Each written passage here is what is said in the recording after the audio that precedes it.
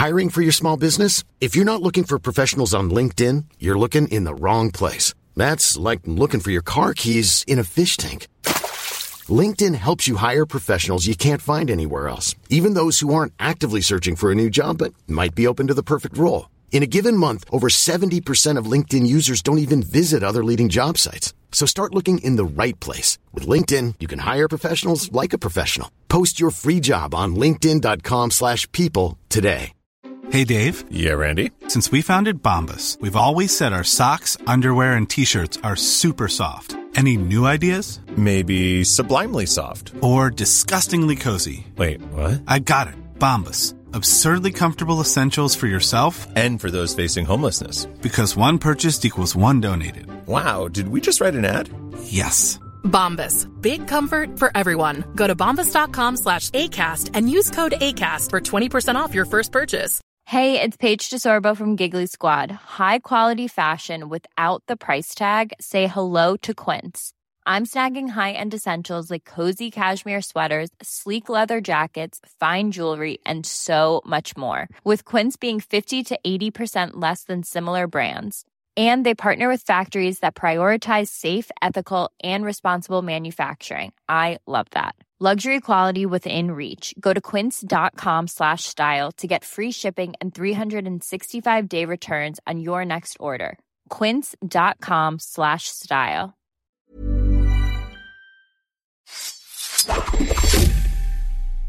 You ever dance with the devil in the pale moonlight? I always ask out of all my prayer. I just like the sound. Podcast like it's 1989. Podcast like it. Just podcast like it. Podcast like it's 1989. Podcast like it. Just podcast like it. Podcast like it's 1989. Baby fish mouth. Baby fish mouth. Hello and welcome to Podcast Like It's 1989, the podcast where we talk about the films of 1989 from a boat here in 2021. I'm one of your hosts, Kenny Neibart. And I'm Phil Iskov. And with us today is Joe Reid from the This Had Oscar Buzz podcast, from Primetimer. What's up, guys? Hey, Joe, thank you for joining us. Joe, I have a question. Yes. Oh, it's got right out of the gate. Yeah, I'm into it. All right, I'm ready. About Primetimer. Yes. Is Norman Weiss real? I honestly, he might not be. He might just be like an AI that we've sort of tapped into for, Norman does his own sort of like little section of the site. I am very sort of like siloed into my own like features thing, but like, yeah, he's a machine, man. Like, I don't know if I mean that literally, but I don't know if I don't mean that literally. Because I used to, you know, go to TV Tattle all the time. Sure, yeah. Norman Weiss, and it was always so funny because it's an aggregator. Yes. And he does no editorial comment whatsoever, but he put his name out front. So and you know, Norman Weiss, he sounds like my grandparents' friends. Yeah. Oh yeah, he sounds like an old school entertainment reporter. Yeah. Yes. He sounds like he's at Vista Del Mar. So all right, that's my question about Primetimer. It's a site that I frequent and like very much, and anybody who's into television should do the same. So I have a dead calm question for you, Joe, because we went back and forth a little bit about films that you were going to come on for.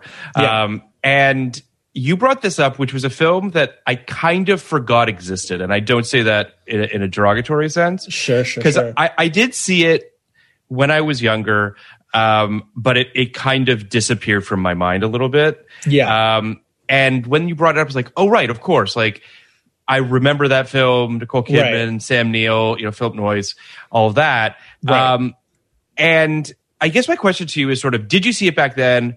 Why was this sort of one of the films that you picked? And does it hold up for you? Yeah, I was thinking about this as I was watching yesterday. There's a very good chance that Dead Calm was the first R-rated movie I ever saw, which is partially why it sticks out in my head. I didn't see it, obviously, in the theater. I was 9 when it came out in theaters, but I think around the time I was like, I couldn't have been more than like 11 or like maybe 12 years old, and my parents had like gone out of state for a wedding, and so I was staying with my aunt and my grandparents, and my aunt and like the neighbors 2 doors down, we all like decided we're going to do a movie night. And so we went to the video store and we wanted to pick out something scary, and all we really were going off of was the video box, which was it's a great poster. It's a great poster with like Nicole Kidman, sort of her face half submerged, and the sky is very like threatening and the sea is very threatening, and it's all like blood red.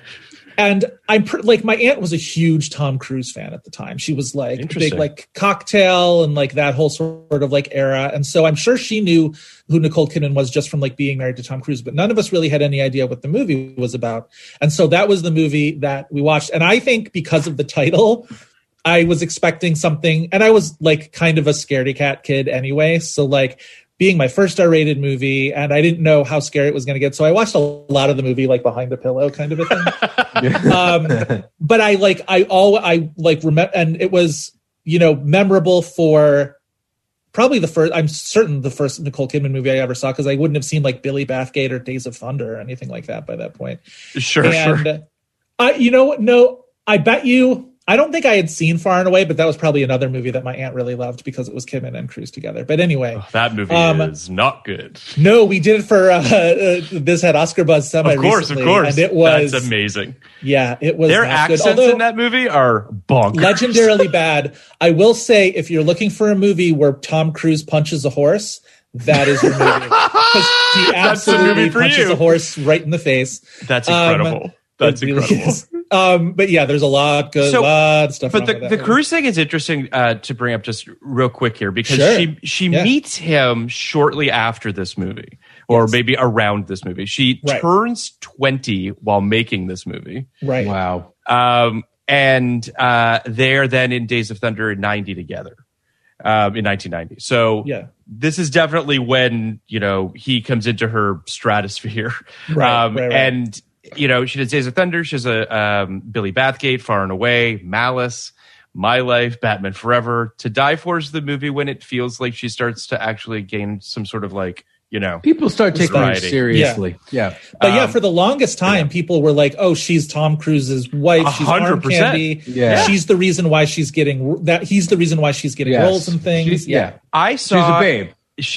And she's very beautiful. But weirdly, how they've been re-airing old SNL episodes on NBC from basically in the slot around it. Anyway, they had one with Nicole Kidman that I think was in the sort of early 90s, if I'm not mistaken, where she was hosting, and her entire monologue. The entire monologue was people asking questions about Tom Cruise from the audience. Yeah, that tracks. That tracks with her level of fame at that point. It's crazy that she was basically not a person. She was an appendage. It was fucking nuts. It's crazy. And you're right about To Die For. To Die For was a big one. And then Eyes Wide Shut was another big one. Where that was when, she no longer was an appendage. Her narrative's really interesting because then, of course, when she does get the divorce from Tom Cruise, she like has this like legendarily amazing breakout couple of years where she's in like 5 movies and they're all great and she gives great performances and she wins an Oscar, and it's just like it's the post-divorce glow up of all time for Hollywood. It's also the moment too where everyone feels like, wait a second, were we like sublimating she's this actually tremendous actor for like the past 15 years? Yeah. Not only is she not only is she good, but she's like maybe one of our best actresses at this point. It's like really she definitely is. Yeah. But I also think that, if you look at the movies that were part of this glow up, those are big swings that could have been disasters, right? Like Moulin Rouge and the others could have been just disasters for her. Oh yeah. And I think, having knocked them both out of the park, particularly Moulin Rouge, which I think showed something that I don't really think people knew she had. At least not Americans didn't know she. Like, I remember that when she got cast in that, thinking, not who I would have cast. Right. That's one of those movies. So go ahead, Kenny. No, I just not. I could talk about Moulin Rouge all day. It's maybe my favorite movie, but but Moulin Rouge, it wasn't just putting a movie on Nicole Kidman's back. It was putting a genre on Nicole Kidman's back. Yes. Right? It was the only attempt I could think of outside of Woody Allen's Everybody Says I Love You, to do a musical in that era that wasn't based on a Broadway musical. Right. And if that flopped or failed, or even was just good in a Dreamgirls kind of way, it would have just been a disaster. It had to be what it was for everyone not to come out of it smelling like shit, but they all came out of it smelling like a rose. So it also, there's something about a movie. Oh, I was going to say, there's something about a movie role where within the world of the movie itself, she's such a star, and she really so that is almost like a force multiplier in that way, where her personal stardom in real life enhances the role, which then sort of like circles back onto her and enhances her fame. So she really comes out of that seeming like just a giant movie star because she is, but also this movie really like sets that template for her. I couldn't agree more. I to sort of piggyback on that idea, I do feel like the movie and the role is so full of life and joyful and just this like the movie's just bounding about that you couldn't have asked for a better movie to come out post divorce, post all of it, to just show that like that like. I guess my point is, had she done some sort of Oscar baity, weighty, heavy movie after that, I don't necessarily know that it would have had the same impact. Oh, I think, not to just totally be a dick, but I think that this is also an Oscar baity, heavy movie. Sure. I mean, she has consumption and dies. So, like, it's like melodrama, though. But I hear you. She's the grounding force of that entire movie. That's true. And if it weren't for her, I do think the movie would kind of be, ephemeral, candy-colored pop song bullshit.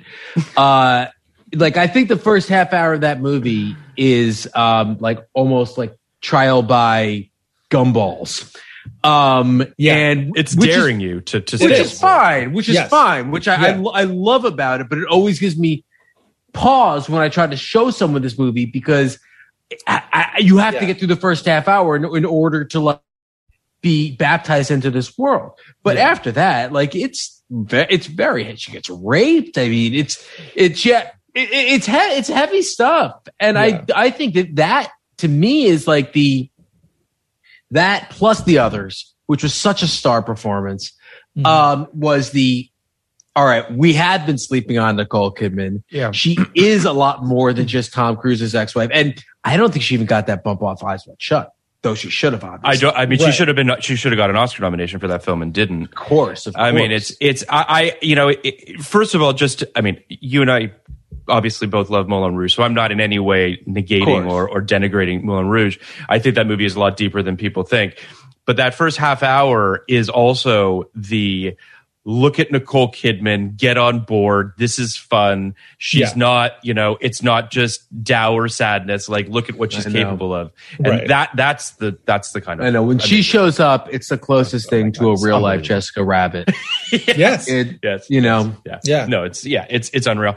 But I bring all this up because Dead-Com obviously is very early in her career. She's still sort of figuring it out. I think she's very good in this film. I'm certainly not suggesting she's not, but she's also very green. You know what I mean? Like, you're definitely sort of, and that rawness, I think, actually helps and benefits the film. But so you watch this film, when you were around 11 behind, blankets or pillows or what have you. Right. I was going to say it's interesting. We don't do this that much anymore, but the word dead was used in a lot of titles right around this time, and almost always titles that were almost always movies that like you shouldn't be seeing. You shouldn't be seeing Dead Ringers. You shouldn't be seeing Dead Alive. You shouldn't be seeing Dead Again. Like you maybe shouldn't even be seeing Drop Dead Fred. Dead Again was another movie though that I thought was a lot more of a horror movie. Like just from the poster and from the whatever, I'm just like, that's scary. It's a good movie. Oh yeah, it's a great movie. I mean.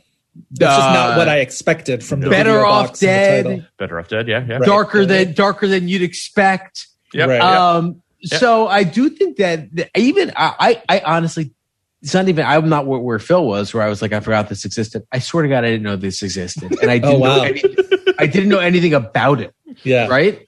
Yeah. Like I went in and it was kind of a thrill because I didn't even look it up. I didn't even know who was in it. Yeah. I didn't know who directed it. I was just like, I'm just gonna put it on. Sure.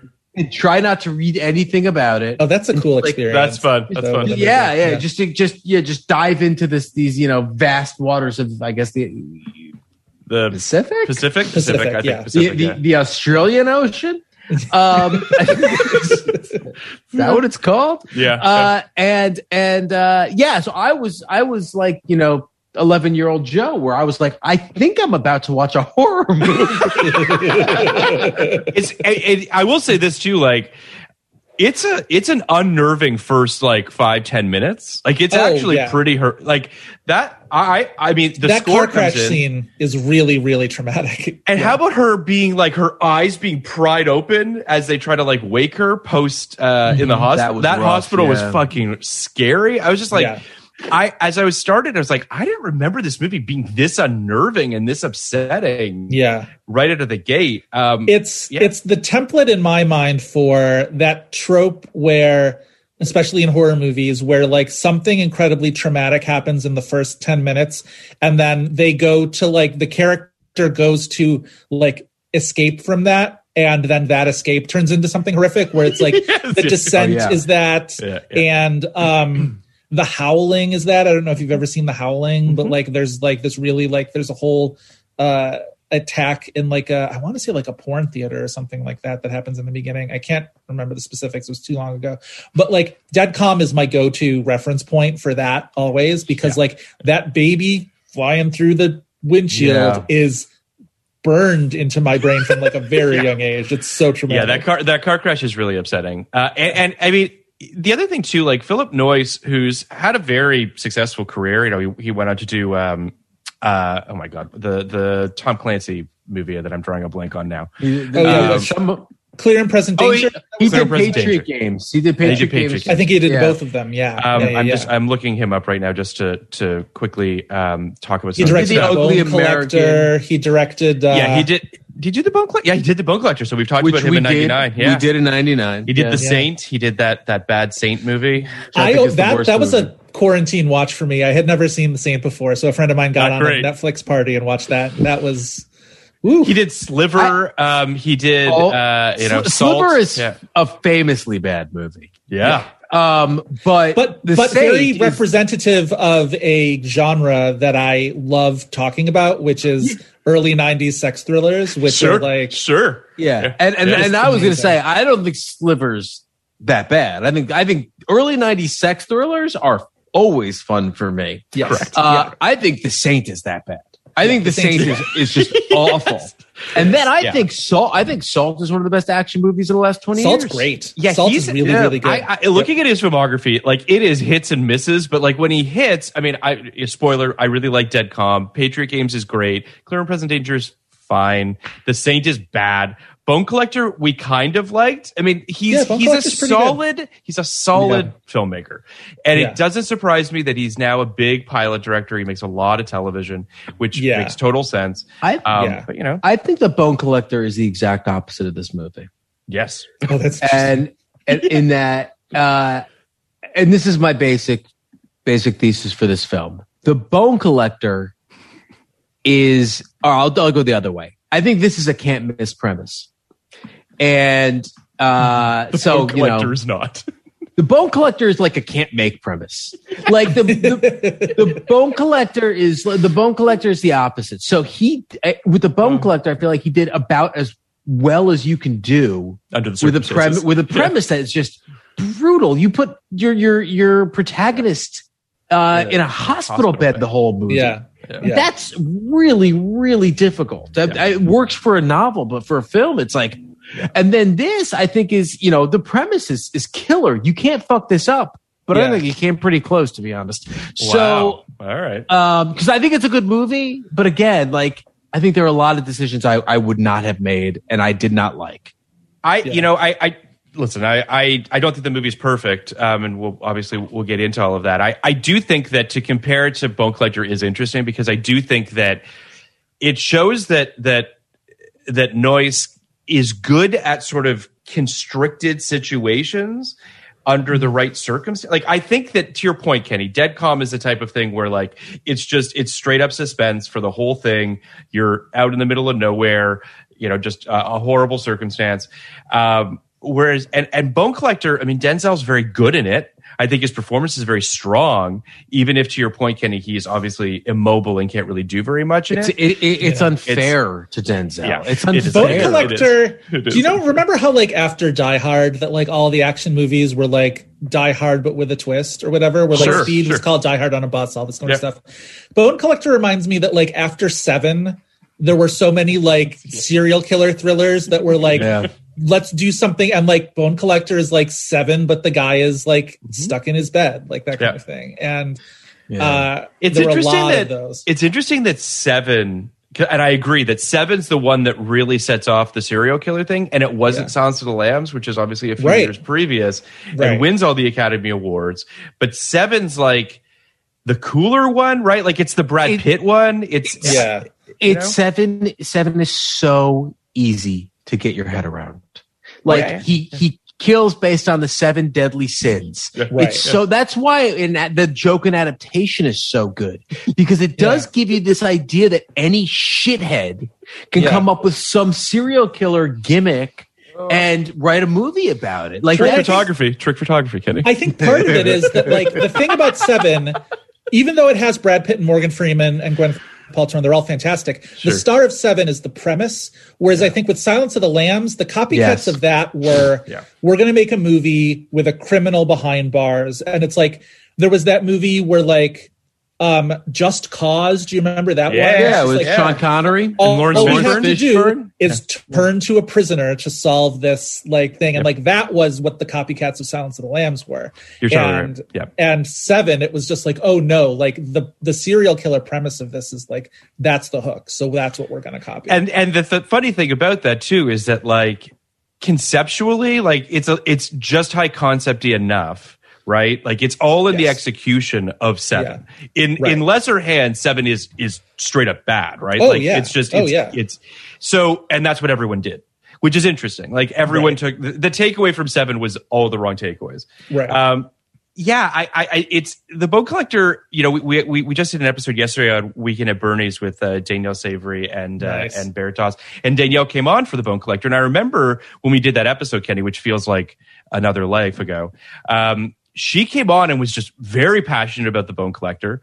And Kenny and I sort of like, this movie kind of doesn't make any sense. And it's got like the Deus Ex Machina fucking villain that kind of just sort of is dropped in your lap at the end. Right. Leland Orser, who, speaking of Seven. it's just like, you know, comes in and he's the bad guy. So good at Seven.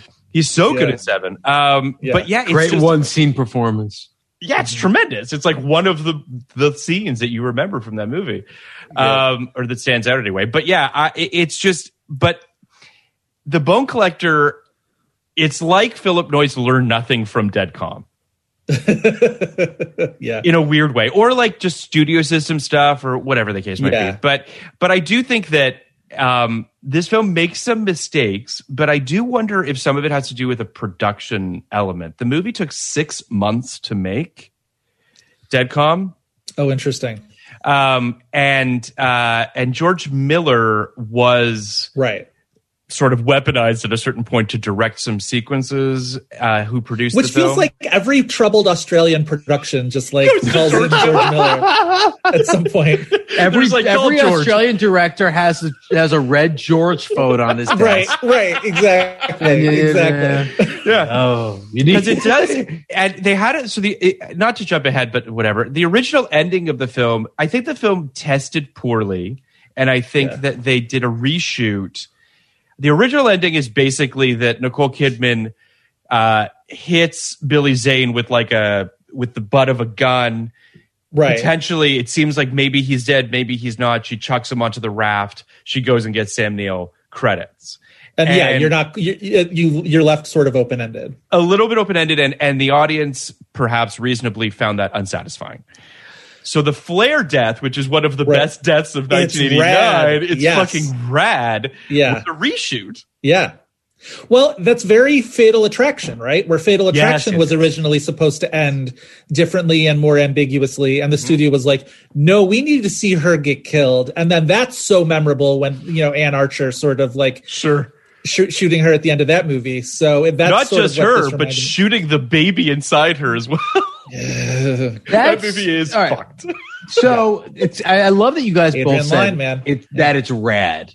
First of all, I love Adrian Lyne because that's the exact word I used. I actually used the full radical, but I actually bumped up my grade a little bit because it's the on end the was so radical. That being said, like,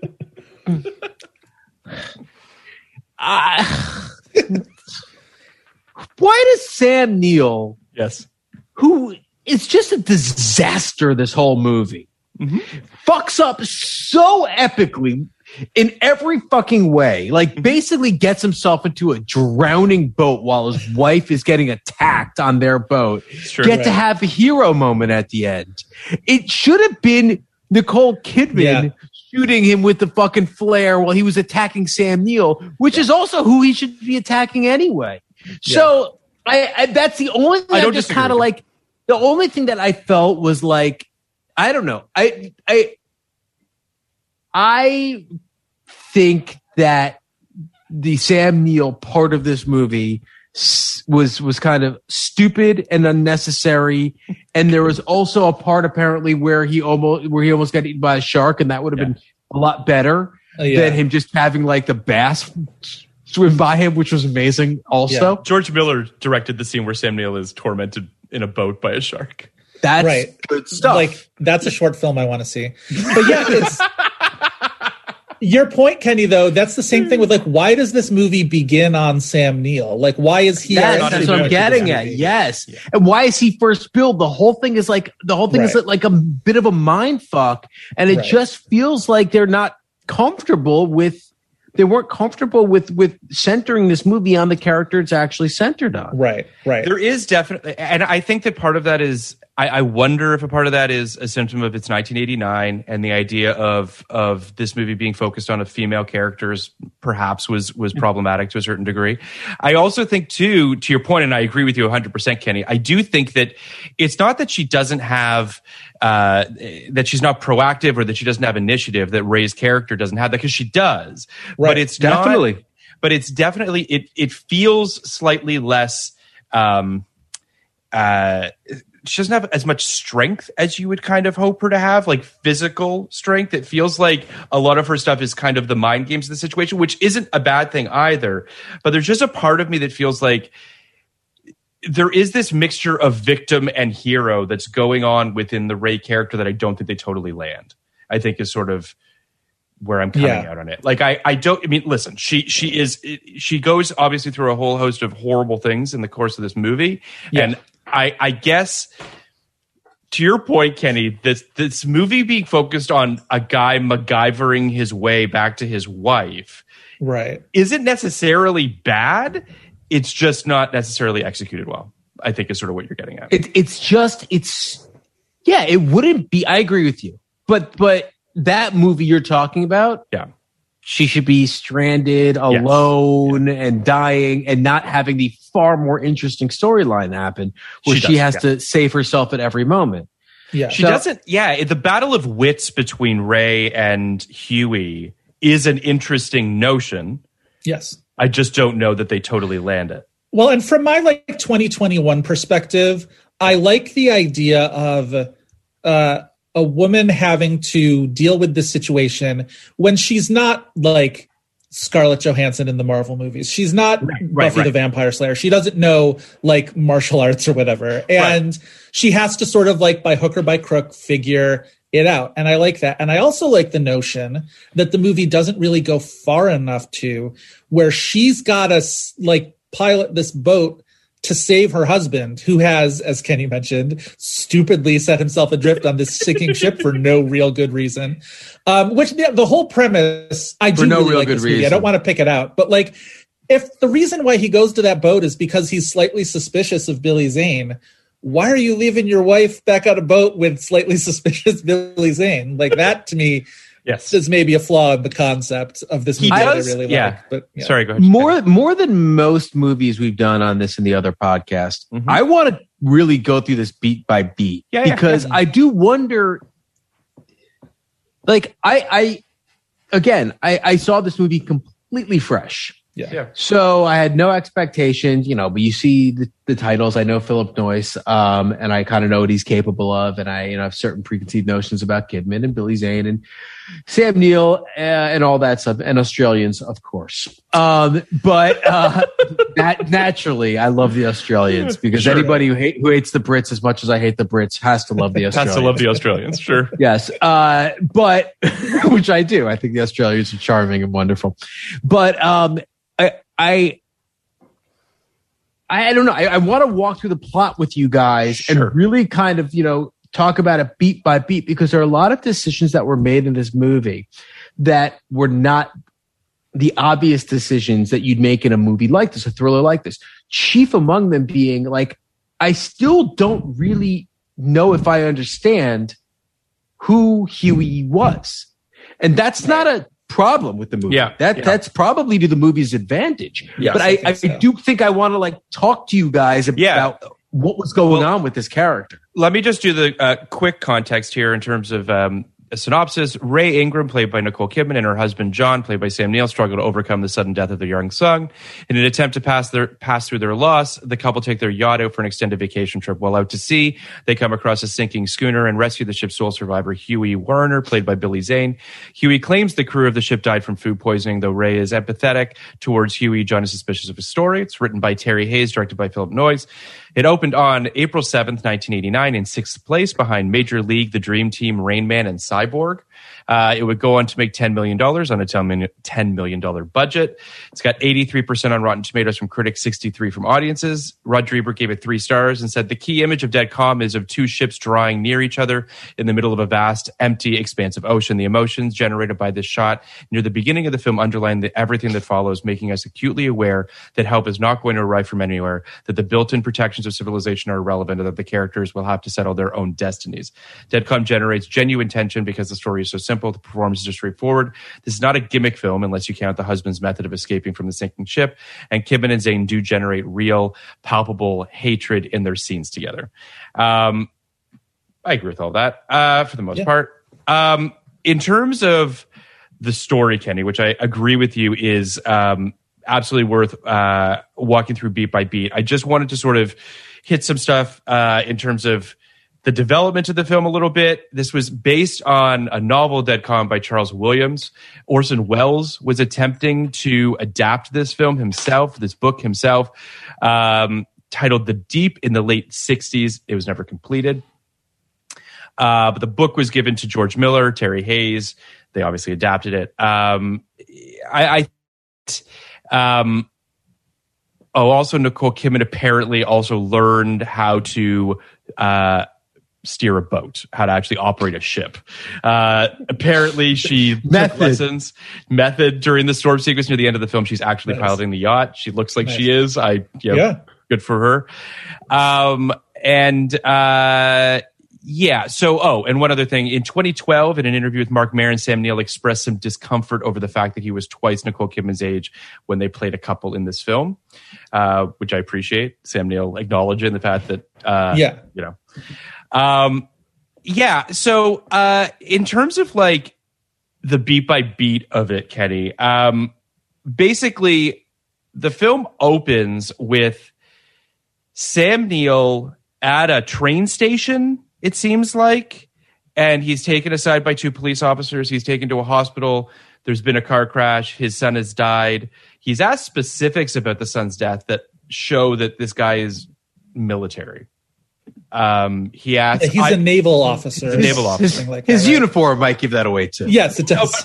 Sure. I mean in the sense of how sort of specific he is about wanting to know how long his son was alive post-accident and just sort of there's a clinical almost it's nasty as shit, honestly. Like it's a really, really nasty opening, and as the film wore on, I did start to wonder how necessary it was. Well, that was a question I was going to ask you guys too. I understand wanting to understand their headspace and their mental state, but I don't necessarily know that you needed it, or if you did need it, whether or not it could have been flashbacks when we were on the boat.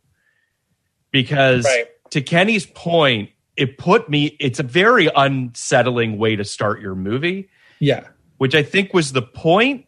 But then when they're on the boat, I didn't feel the weight of their son's death. I don't know if you guys did.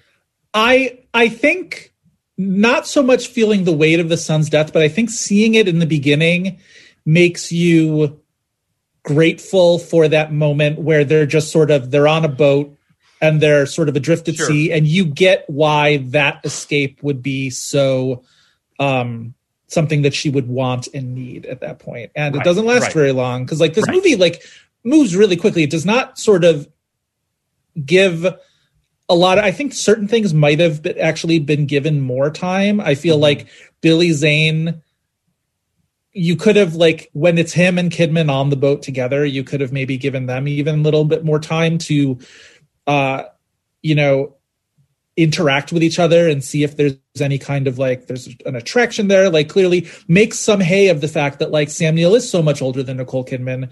And so now there's this younger guy and sort of remember The Edge, how the whole, one of the big conflicts in The Edge where Baldwin's just Baldwin, you're too old for her. What the hell's going on? That kind of a thing.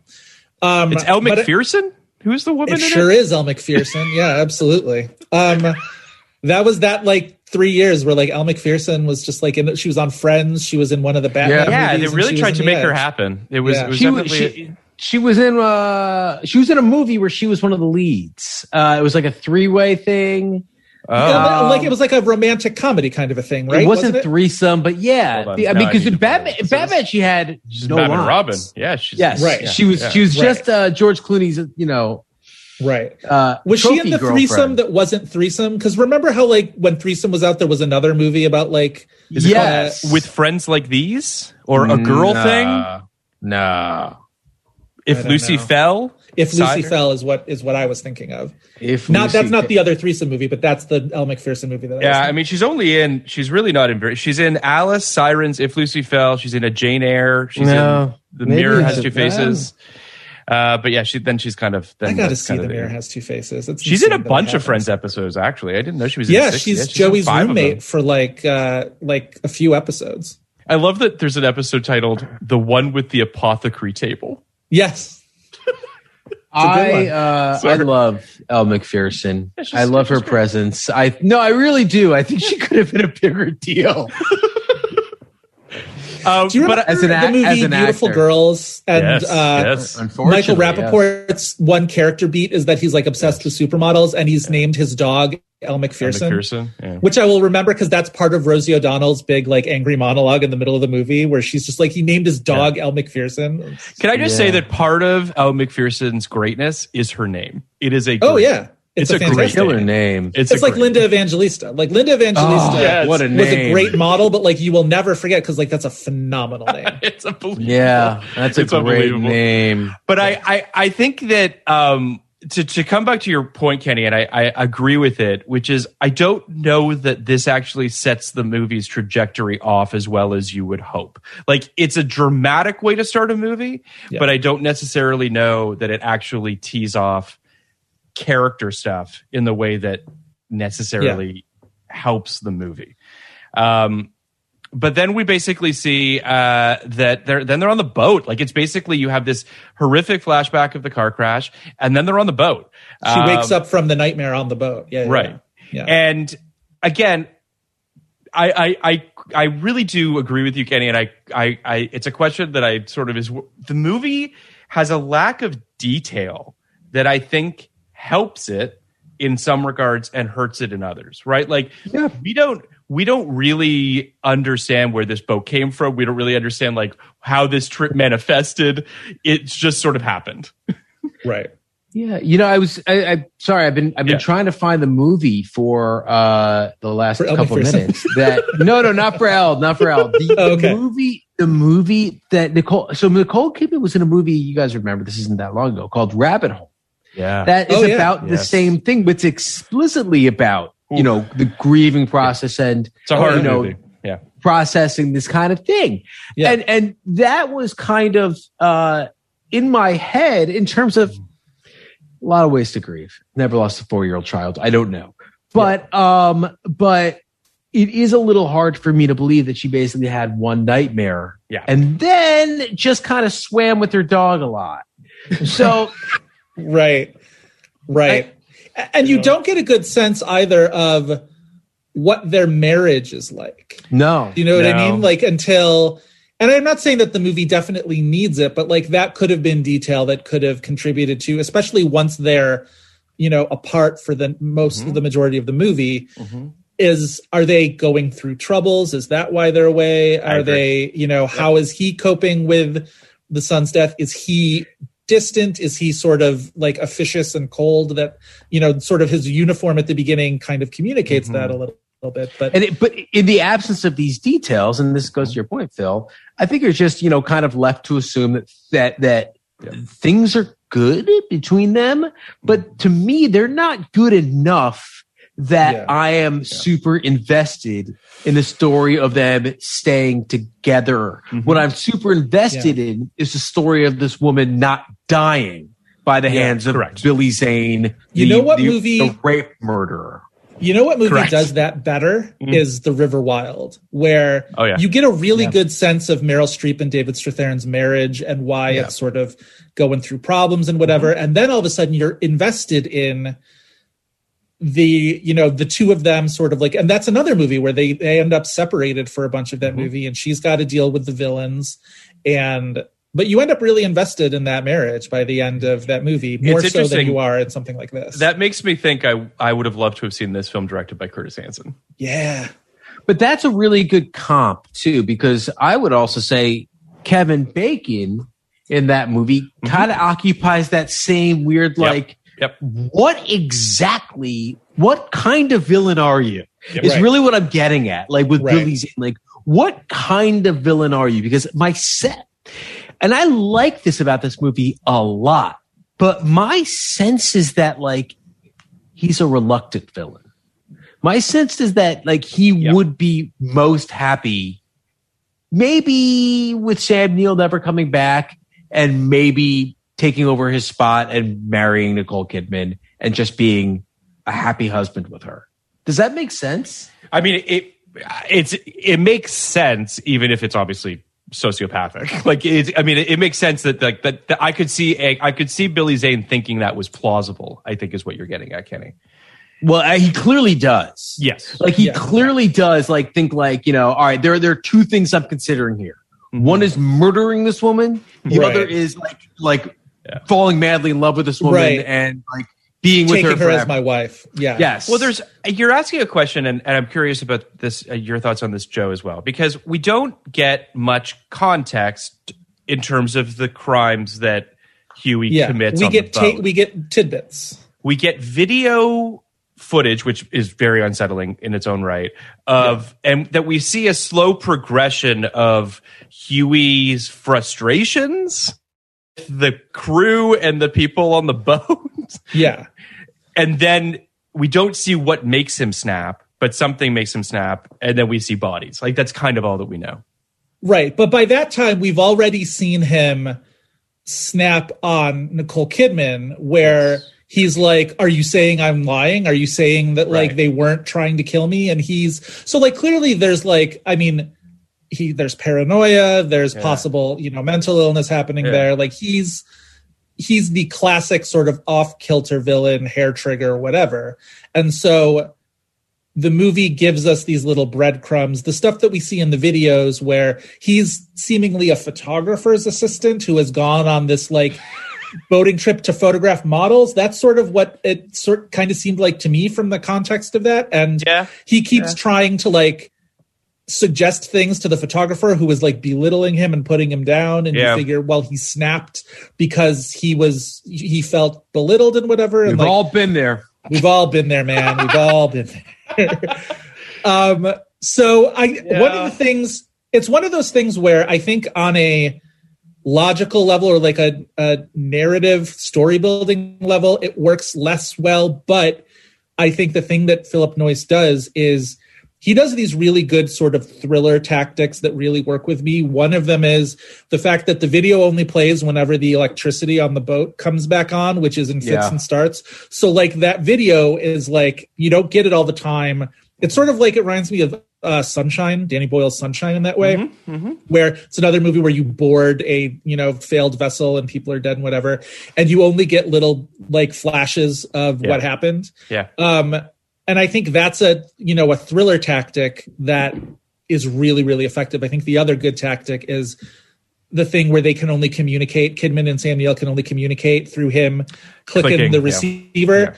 That's great. I love that little touch. I think. I think that. I mean, I think that it's what you were saying earlier, Kenny, which is it's the whole. There's a primal component to this film, and there's a less is more. There's a simplicity to this film that I think really works. The problem, unfortunately, I guess to some degree, is that it does make you a little bit more focused on the turns. It makes you a little bit more focused on when there is something happening. Yeah. And when those things go under a microscope in this film, it brings up questions that unfortunately. I think, and again, I think this movie is a success, and I liked watching it. I think it's a bit of a failure of adaptation, where my sense is they were a little too faithful to the twists and turns in the book. I'm sure in the book it either was a two-hander or it was told from Samuel's character's perspective, because that is not cinematic in the same way. Correct. And I think when you adapt something, you have to basically break it down to its core elements and start from scratch. Yep. Which is not fun. Which is like, which it feels like it's defeating. I mean, the thing about adaptations, and I've done a few, is you do think that you're cheating a little bit, right? In the beginning.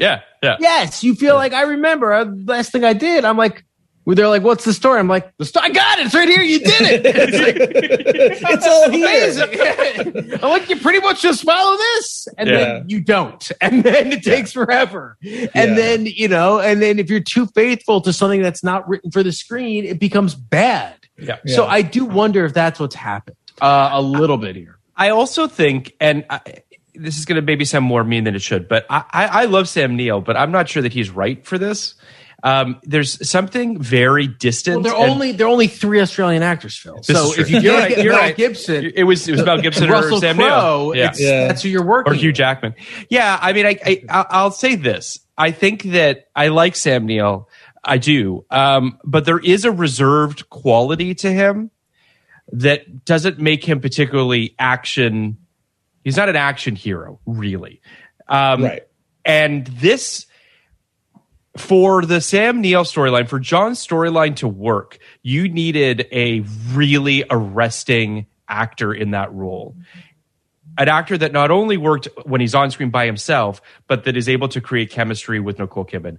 And he unfortunately doesn't have either of those things. Yeah. So what you're left with is, and I think you've probably felt this way, Kenny, too, which is when it cuts away to Sam Neill, and, he's sucking on a pipe to breathe or whatever the case might be. It's just not that interesting because, first of all, he goes there on a mystery solving mission, right? What's the deal with Huey? And he never solves that. He just gets stuck on a sinking boat. It's a big part too. These two storylines don't really talk to each other. And there is the mechanism there's a mechanism through which it could. Yeah. Right? Yes. Particularly through which could through code, and it could be really interesting. And he could find something out about Huey that could be helpful. But for the moment Huey's on that boat, I've seen Billy Zane. If Billy Zane has to prove to me he's not a villain. Yeah. Right. So especially when he's on a boat. When he's on a boat and he's looking very villainous. Yeah. And so I think I think the central kind of issue with this movie I think I'm having is I don't ultimately care about their reunification because I don't think it's going to help the character who's actually in jeopardy. Yeah. Who throughout I guess he's in jeopardy too, but I don't care about him. But throughout furthermore, like if Nicole Kidman was just a little bit smarter, she could beat him over and over. I mean, Billy Zane, there's so many opportunities where just a little bit smarter, it would be over. She knows where the one gun is. It's like that. Right. The sedative was a stroke of brilliance. Yeah. But you just have to wait 5 more minutes. Yeah. Well, and you get the sense. Oh, sorry, Phil. No, please go ahead. Please. I was going to say you get the sense that there were ways that they could have just added in little touches to Kidman and Neil's relationship to make some of that stuff work. Where I agree. Is Sam Neill going to the boat because he wants to be the hero that he couldn't be when the son died and he wasn't there? Mm-hmm. That's plausible, but we don't know that from the story. Yes. Is he doing that because he and Kidman are a little estranged and he feels like he operates better on his own? It's a possibility. Back when I wrote for Television Without Pity, we had this term that the recappers used a lot called fan wanking, which was essentially fans of a show sort of extrapolating a thing that wasn't there. It could be the truth, but like we don't know. And it was sort of that fans sort of did a lot. And it's like I could come up with a lot of maybe possibly ideas for this thing, but it's not there on the screen, and I shouldn't have to. Yeah. I'm fine with doing a lot of thinking, when I'm watching a movie, but like at some point the movie's got to give it to me what this dynamic is, what the story is. But I would also, I totally agree. I would, it kind of comes back to their son dying, right? Which is that if that is the central issue that this couple is dealing with, you need to see some sort of an arc. I don't know what Nicole Kidman's, I don't know what Ray changes, how she grows, how this experience affects either of them in terms of dealing with their grief. If this is just a marriage that's on the rocks and Huey comes into it, which it's not, right? But if it was just a cleanly, this marriage is on the rocks, they decide they're going to go on a trip together to try to figure it out, and this guy comes into it, and through this horrific experience, they're brought together, their marriage is stronger on the other side of it. I understand that, but we don't get that, and we don't get the grief either. This is a classic, this is a classic hat on a hat. where the premise, the central conceit of almost Lifeboat, right? You've seen the Hitchcock film Lifeboat. There's someone at sea comes on your boat, you know nothing about them, you're on a boat. Yeah. You don't need any setup for that.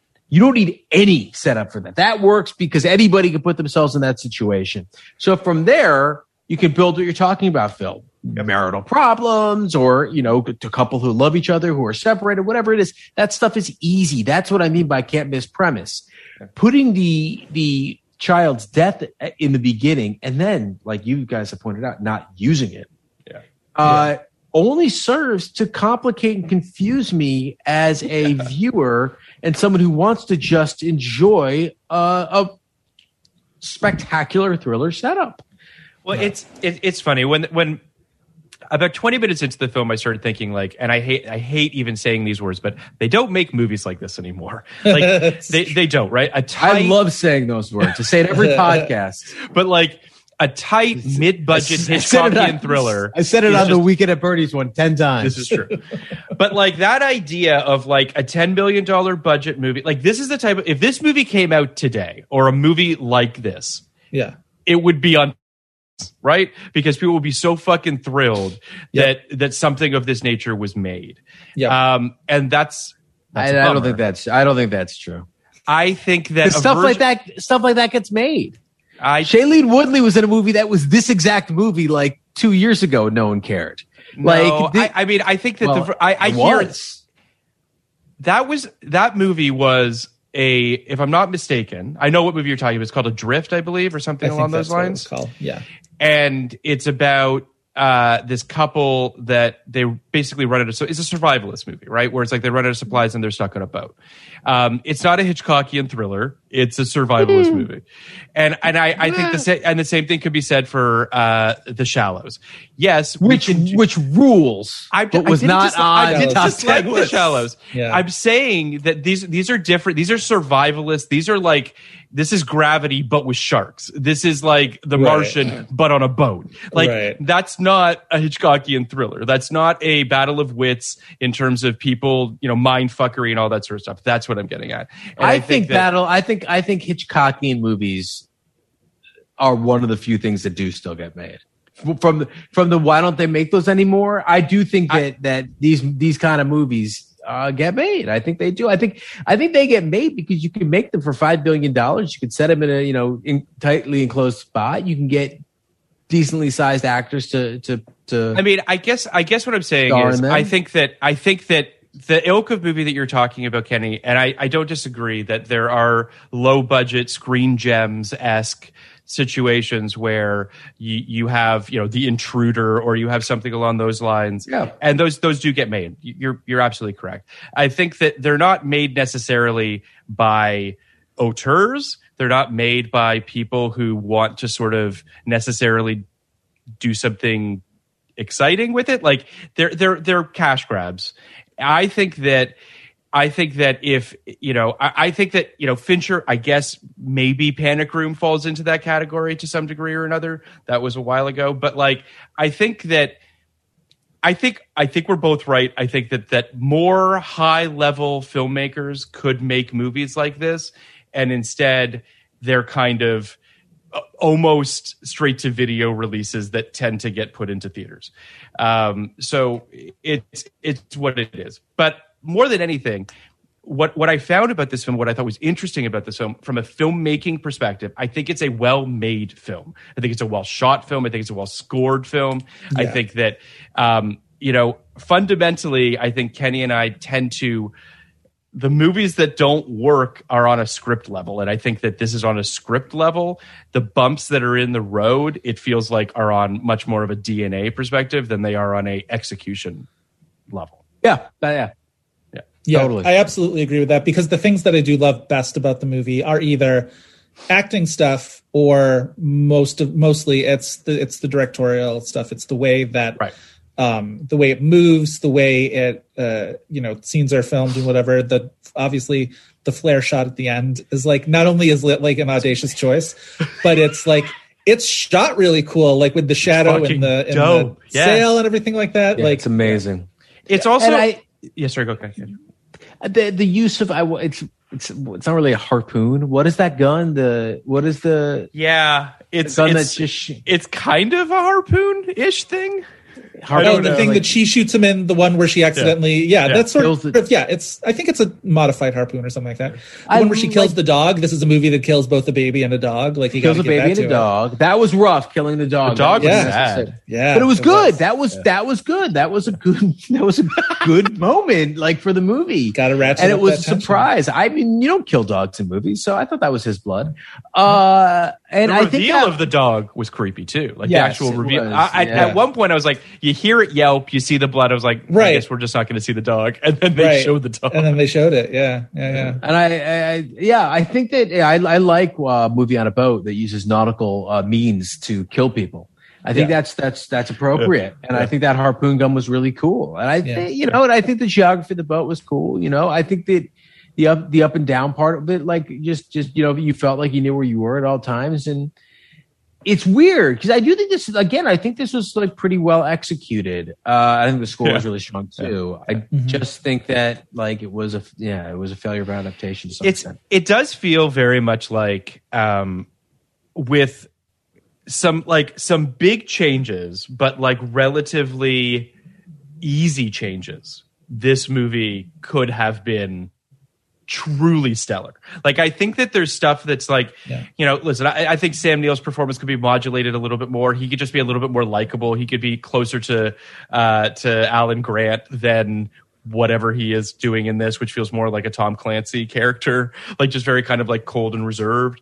But I think that, it's interesting. I agree with you guys. I felt very little connection between John and Ray throughout most of this film.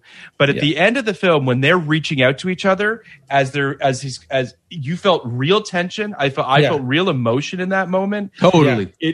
So I was just like, I found myself surprised by how much I really cared that these two, and even if I knew that they were going to obviously, but it worked. That scene also does something that I'm always wanting action movies to do, which is he grabs her, he grabs her arm and he grabs the side of the boat. And like, that's usually what most movies, that's enough. But in this one, it shows you how difficult that would be to still climb up that boat. Like he's really working at that. And like, she's really like, there's a one point where he's sort of like trying to pull himself up her, and she's like almost mostly out of the boat. And it's like, I know. Yeah, that's actually how that would go down. Is like it's not over until you've got like 2 feet on the boat at that point. And there's another point in this where he does try to jump onto the boat and he misses. Yeah, face plants. So and we already have seen the consequences of what happens when you're kind of when you miss at sea and the boat is moving. Like you're fucked for a while until you can find. So I thought that stuff was fantastic. You know, it's so you're speaking of at the beginning of the movie. Essentially, what happens is he goes. Okay, so John is suspicious of Huey. He goes to the other boat. He discovers, or maybe does he discover the bodies? Yes, he does. He discovers the bodies at that point. Then he gets back on the rowboat. He goes back to his boat, realizes that Huey's a murderer. I don't know, because at this point, Huey had a pretty good story as to why everyone died. He said they all died from botulism. Remember? Yes. He said everyone he was on a boat with 10 people. They're all dead. Everyone, got food poisoning except him. They all ate, canned tuna or whatever it is.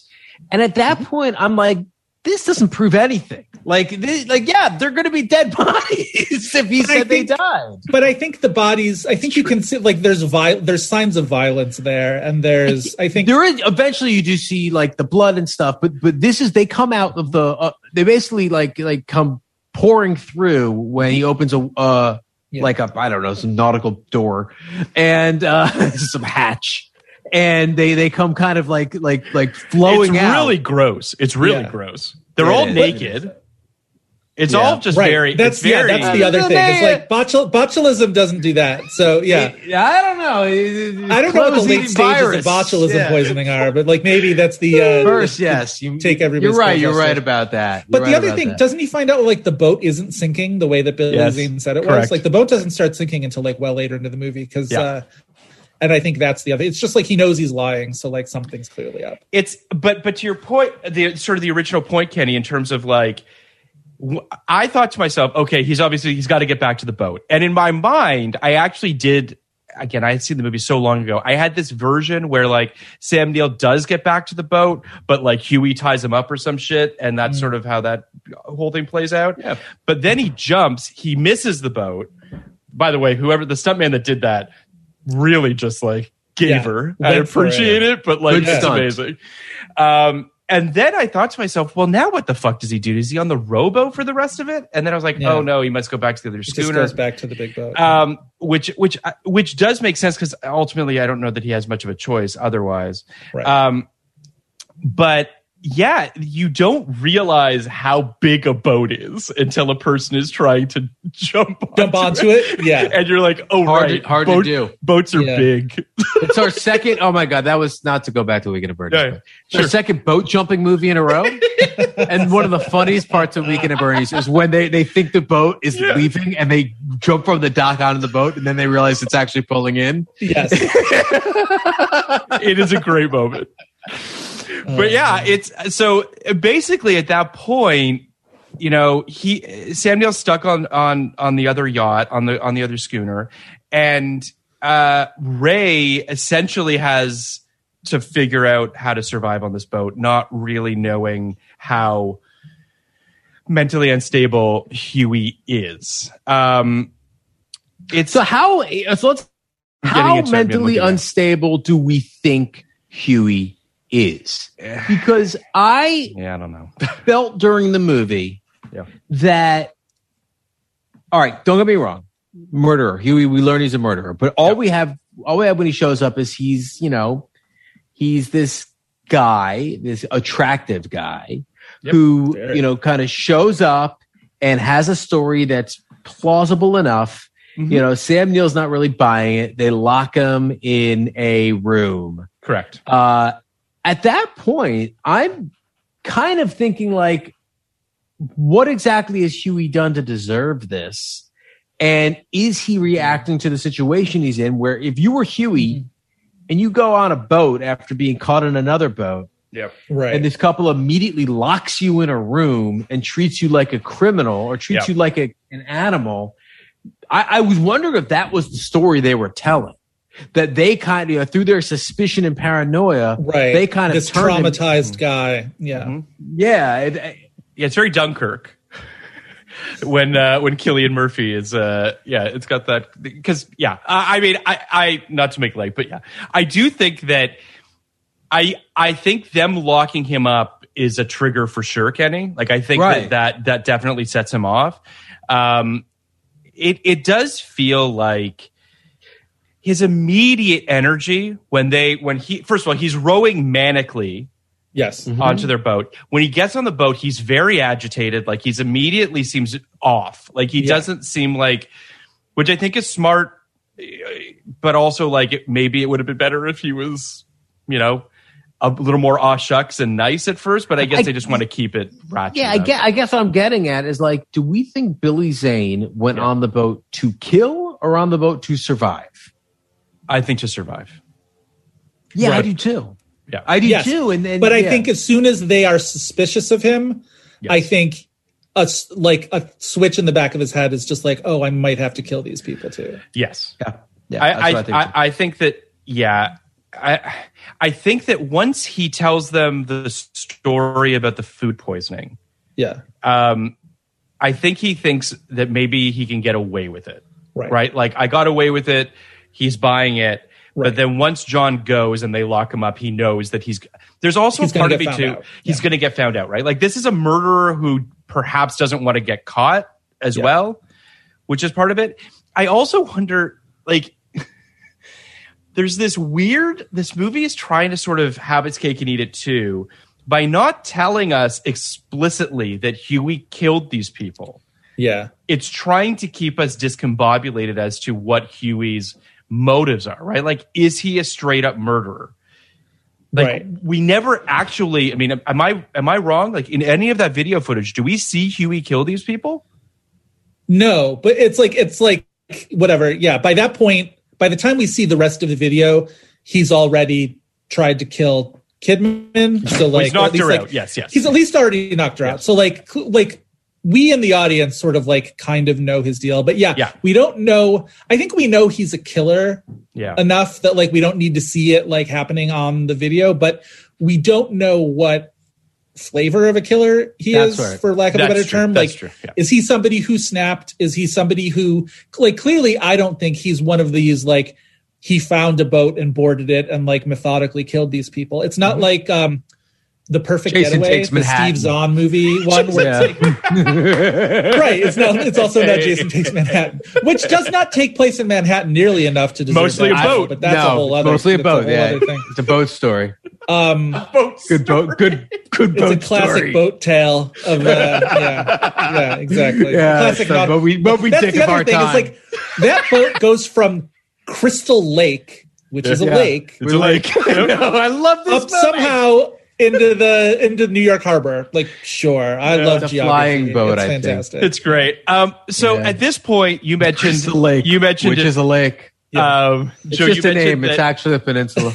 So Hugh knocks out Ray, sails the yacht away, leaves John behind. He gets back on the other boat. John attempts to get back to Huey's ship stop it from sinking. Ray awakens, tries to convince Huey to go back for the husband. He says no.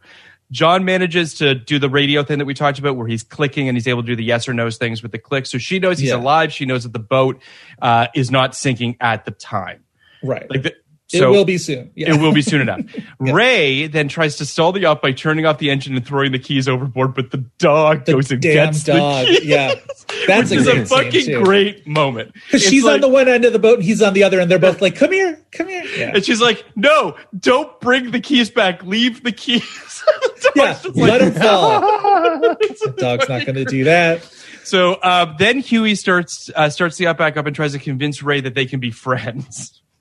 Right. And they tries to, like, she accepts, and there's like this kind of trust that they're trying to convey to each other, I guess. Well, it's at that point that you feel like you can see where she sort of sees that, like, oh, I can probably at some point use this to get his guard down, right? If I play along with this, if I can sort of, not quite seduce him, but sort of like allow him to feel like we are, we're on be romantic. The level. Then it's like, that's a tactic I can use against him. Yeah, I mean, she sees the boat. She sees John's boat on the radar. It as a blip. It's clear that like the boat's damage is going to sink within a few hours. They communicate a little bit again through the radio, where it's clear that the boat's going down and he's not going to be able to rescue her. It's basically the moment when she's like, I'm by myself now. Like, there's no way that this is going to go any other way. There's also, you mentioned earlier, the sound and images of the video that keep popping up based on the electricity of the original schooner. Like, just the sounds, the fury of like these images, and like there's it makes weird, it feel like it's a haunted ship. Like, it gives you that kind of a sense. Like a ghost ship. It's literal ghosts. You can hear them throughout the boat. Yeah, that's a very cool effect. Yeah. Ghost Ship, not a bad movie, guys. Kind of liked Ghost Ship. Well, I mean, an amazing beginning of a movie at the very least. Like, you talk about like a movie that kicks it off. Looking up Ghost Ship. Ghost Ship. Ghost Ship is pretty decent. All of this talk of boats. I'll watch Ghost Ship. I think you'd like Ghost Ship. I'm now very excited for Clay Keller to do a boat screen drafts. Me too. I saw that he was mentioning that on Twitter. Yeah. A boat one sounds good. There's lots of boat movies. Joe, how was your Best Actress one? Oh, we had a really good time. That's up now if anybody wants to. It's on Patreon. By the time this, you can go. Is it Patreon or is it right? No, it's just regular. Regular. Oh, regular listen to it today. Can't wait. So excited. It's 3 hours of my this had Oscar Buzz co-host Chris Feil and I talking about Best Actress winners of the 21st century. It's quite an interesting batch of Best Actresses. It is, and we're judging them based on as movies rather than performances, which is an interesting wrinkle to it. So yeah, we have a really good time with it. Is Nicole one of them? If I remember correctly, she is. She won for the hours. By a nose. Yes, exactly. Yes. So then Huey comes down, sees that Ray's crying, tries to soothe her. Basically, Ray formulates a plan that she's going to seduce him at this point. Yeah. So I feel like we need to talk about the rape component of this movie at this point, because it really does feel like, I'm not really sure what there really is to say other than the fact that he's a terrible person and that shouldn't have happened, but I just don't necessarily know that it needed to go as far as it did. I mean, maybe I think it did. Okay. I think I think that is the defining. It's the defining moment of this movie. That is the game. Take this all with a grain of salt. That is the game move she is making. Right. And playing that out to the end, to its logical conclusion, really hammered home just the jeopardy she felt like she was in, I think. Yeah. And I think I hear that. I think any other way, it would have really confused further what we are to think about Billy Zane. And because at that point, he would have had to be the one to kind of back off. And if he did back off, that would have really messed with my head, to be honest. Yeah, what's interesting about it is it's a little ping-pongy in the fact that they make out a little bit. He tears off her clothes, but then she stalls by saying she has to go to the bathroom. Then she assembles the gun. He hears the dog bark. Then he goes to investigate, and she leaves the gun behind. She panics. She takes some cigarettes. She eases his suspicion, and and then they have sex. So there is a little bit of like. Hiring for your small business? If you're not looking for professionals on LinkedIn, you're looking in the wrong place. That's like looking for your car keys in a fish tank. LinkedIn helps you hire professionals you can't find anywhere else, even those who aren't actively searching for a new job but might be open to the perfect role. In a given month, over 70% of LinkedIn users don't even visit other leading job sites. So start looking in the right place. With LinkedIn, you can hire professionals like a professional. Post your free job on linkedin.com/people today. Hey, Dave. Yeah, Randy. Since we founded Bombas, we've always said our socks, underwear, and T-shirts are super soft. Any new ideas? Maybe sublimely soft. Or disgustingly cozy. Wait, what? I got it. Bombas. Absurdly comfortable essentials for yourself and for those facing homelessness. Because one purchased equals one donated. Wow, did we just write an ad? Yes. Bombas. Big comfort for everyone. Go to bombas.com/ACAST and use code ACAST for 20% off your first purchase. it almost doesn't need to go there, but she has no choice. Is ultimately she realizes that like she needs to use this card, for lack of a better way of putting it. Right. And then there's the lemonade, and she doses it with prescription sedatives, which he drinks. Whoa. And then claiming to go get drunk, he heads to get the shotgun. He discovers it. There's this back and forth. There's this crazy storm. They get in a fight. Like, it's just everything's boiling at this point. Right.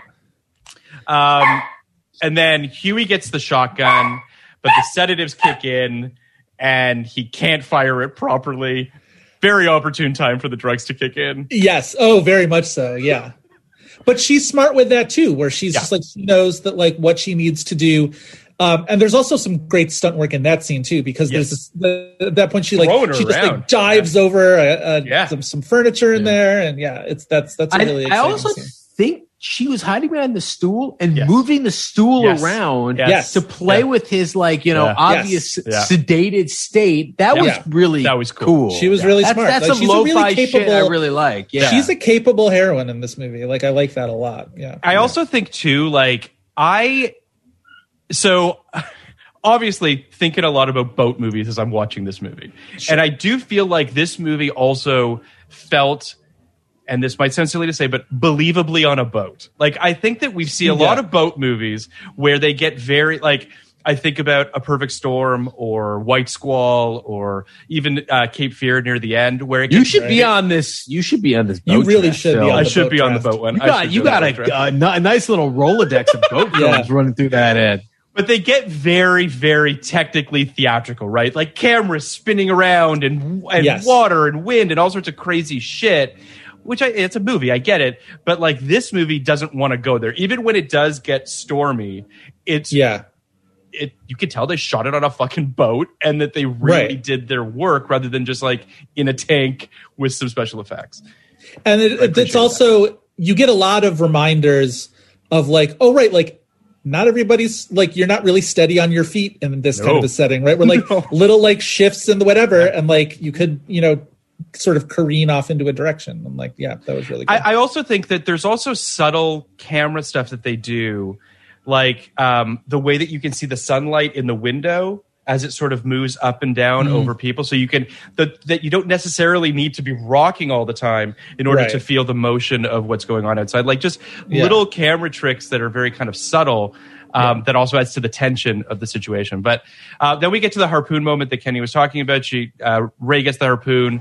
She shoots the dog accidentally. Another kind of clever trick that they do is you see the dog jump up on the door earlier in the film. Oh, yeah. So you do actually feel like when you hear that, you believe that like you've made that one-to-one connection.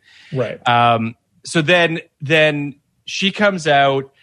Huey tries to strangle her, and then we get a really nice reveal of the door, sort of because of the motion of the ocean, closing, and the dog's carcass, which is gnarly and great.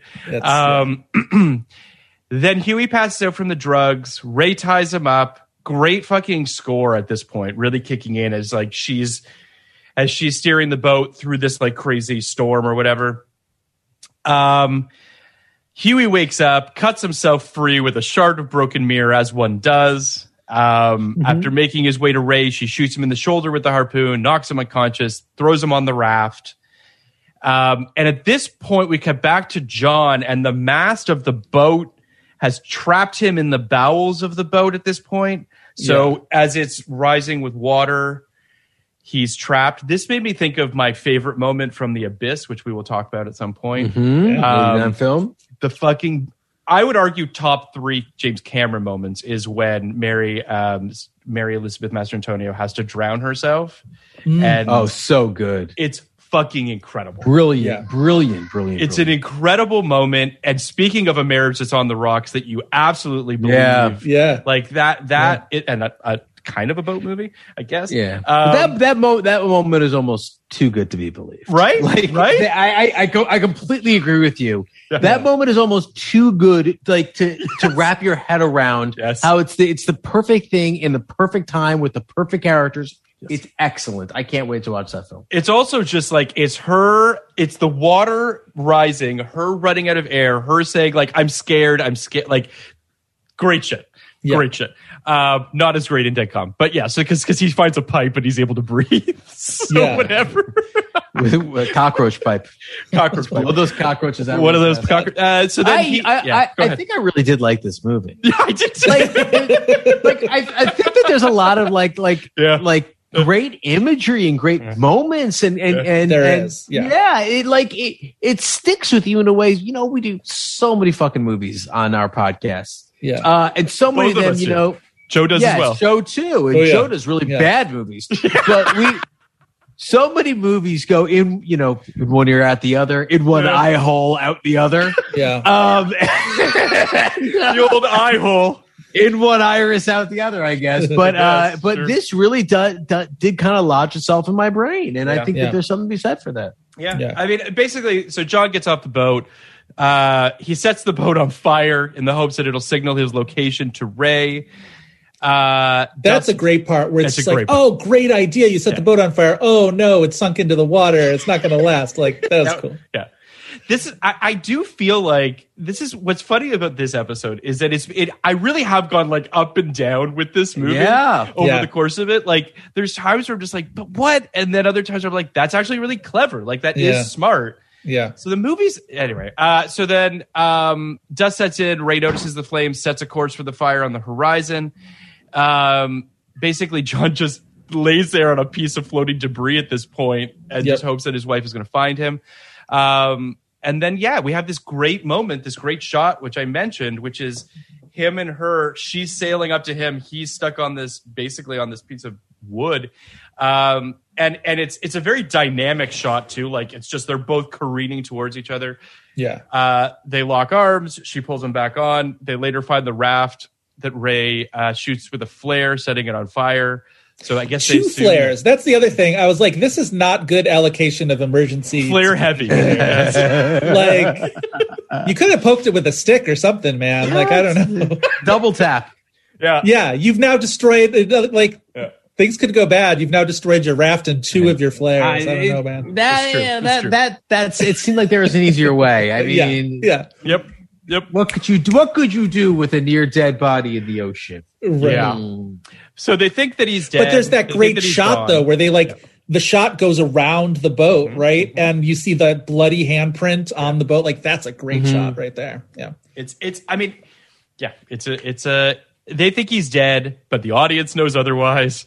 Right. The next day, again, this is part of, I think, we've spoken about this on a more macro level of the film, but like, John and Ray seem to like be cool real quick after things shouldn't be. Right. Like, their kid died at the beginning, but they seem pretty chill. You know what, man?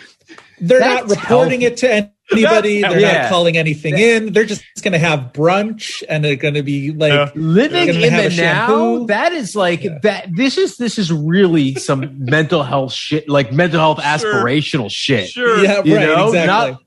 Like this he is had my time goal to make an in life. origami little like figure to go with the brunch. Like, what I tell you, whole... this is what I tell you, Phil. This is why I'm not afraid of memory loss, because memories are bad. I only want to. But this is making me wonder whether or not, like, are these the two most healthy people in the world, or are they so dead inside, right? That they've just moved on, and they're just like, whatever. Maybe they're the ones who are dead. Yeah, they're the dead calm ones. They're the dead calm people. Yeah. I do want to point out, like, this movie takes a sharp left turn into like pulp horror at the end. Right. Like, it's so funny. It was like a reshoot after the we talked about that. Not that great test screening, test screenings, but it does also seem like a fuck you. Yes. You stupid, Philistines in the audience who, you want a big flash? I'm going to give you the dead guy with a bloody hand coming back. We'll shoot him in the mouth with a flare gun. Like, but here's I agree with you 100%, but I'm also just like, it's fucking rad. No issues. It is. It really is. I have no issues with it. Well, even just the shot where like she's got her hair's all shampooed up and she's waiting for Samuel to come back. And yeah, you're right. It's like bloody hands, like start like massaging her scalp. It's just it's like, and then the shampoo starts to turn red with blood, and she's just, it's great. It's great. You know what's funny about the whole thing is, like, on one hand, I am pretty confident that they're like, all right, they want something like big and gory and ridiculous. Yep. Let's give it to them. And on the other hand, like, the three of us are like, yeah, that is what we want. You're right. That was great. 100%. We are that base, you know? Yeah, exactly. That's what I wanted. Yeah. Like, it's great. It's also just, never underestimate three guys on a podcast. Overestimate. Sorry. I'll say this too. And you mentioned this earlier, Joe, that silhouette shot, like, this is the thing that I think, how can I put this? That I think we both, or all of us, wanted the film to be a little bit more of, which is, I agree with you, Kenny, super pulpy at the end, but also like classically kind of, I don't want to say Hitchcockian, but classically and smartly done. The blood on the side of the boat, the blood in the shampoo, the silhouette shot. Like, it's not done in a hacky, shitty way. It's done with an eye. So it's like, it's noirish. Yeah. And this film is decidedly not noirish. That's the thing, right? Which is, I think we all kind of wish there was more of that noirish component in it. Yeah. Because I think that, first of all, it would have gone a long way towards bolstering some of the relationship dynamics and character arcs. It just would have felt like we were just latched into something a little bit more. But it ends on a fucking great note. The last 7 to 10 minutes of this movie, or 15 minutes probably, are fucking great. Like, it's it ends great. Yep. Which is, as they say, the way you should always, if a film ends great, you know, that's what people remember. Yeah. And as Kenny said, fucking Sam Neill somehow threw it, by the way, not an easy thing to do, to shoot into a guy's mouth through the sail of a boat. Through the sail. Yeah. That's some good marksmanship right there. And I also have to say, too, this movie comes out in 1989. I still don't know how they did the effect. Yeah. Like, it literally looks like Billy Zane swallows the flare and it blows out the back of his head. Yeah. Like, it's fucking dope. It's a great shot. It's a really great shot. And then also, the last shot of this movie is just John and Ray standing there like fucking badasses while his body floats away. And then it just ends. That's the other thing, is like, movies used to just end. Like, we talk about that all the time. It's awesome. Oh, it's the best. Yeah, the movies just ending is great. So I guess I get when Phil mentioned this on Twitter, a lot of people wrote, how cool it is, and I love a flare gun murder, and I love flare. And I think every writer has probably put a flare gun murder in there. So my flare gun murder was one of my scripts. I called, my cousin, the cop, who I bring up every once in a while, and asked him what would really happen if you shot someone with a flare gun. And he said, well, most likely it would bounce off the person's body. Like, it's not meant to pierce skin or anything. No, it's not. It would most likely bounce off your body. So it could be the kind of thing that knocks you off something or, hurts you or. Right. It would go into an orifice, though. You're putting an orifice, having a shot at orifice not only is like awesome and cool, but it's realistic. That's what would happen. It's great. So let's rate this, because we're going to do our top 5 Nicole Kidman movies, and I want to dive into those. So in 1989, again, I think I saw this when I was quite young. It didn't leave much of an impression, if I'm being completely honest, clearly, because I kind of forgot it existed. Yeah. So I probably would have given it like a 60 or something like that. The other day before this podcast, I really liked it. And I kind of saw past its bumps and what have you from a story perspective. I gave it a 77. And I think I'm kind of staying at a 77. Like, I still really liked it. I think it's got its issues. I don't think that it's like a perfect movie by any means.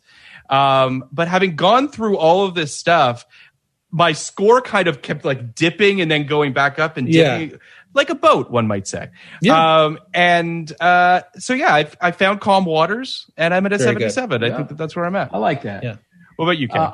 I was about to give this movie a 66, which is about what it felt like to me. And then the ending happened, and I said it was so radical, I had to give it a 69. Yeah. So I gave it a 69. before the podcast, and I'm way too enthusiastic right now. I'm in way too good of a mood. I enjoy talking about it way too much. I can't stay in the 60s. I'm gonna bump it up to like a 73. Like I think this is like nice, a very easy movie to recommend to people. For sure. Like this is like you want a good 2 hours at the movie. Yeah, this is you'll enjoy this. Yeah. So good flick. I'm happy you had us do this, Joe. Yeah. I am too. I'm glad I got a chance to revisit it.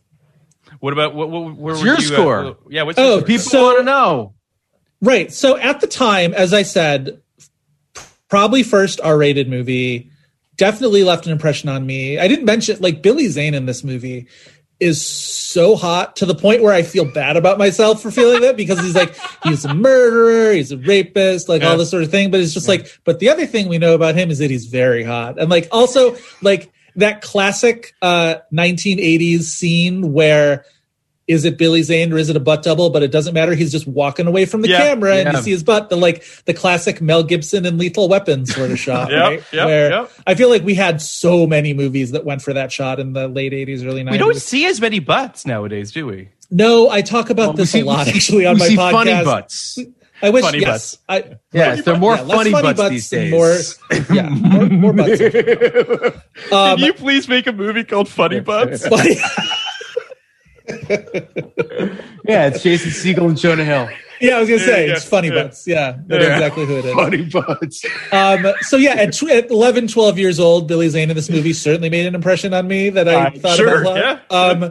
But so probably at the time, I probably would have been like solid 90. Like this movie's great. This movie rules.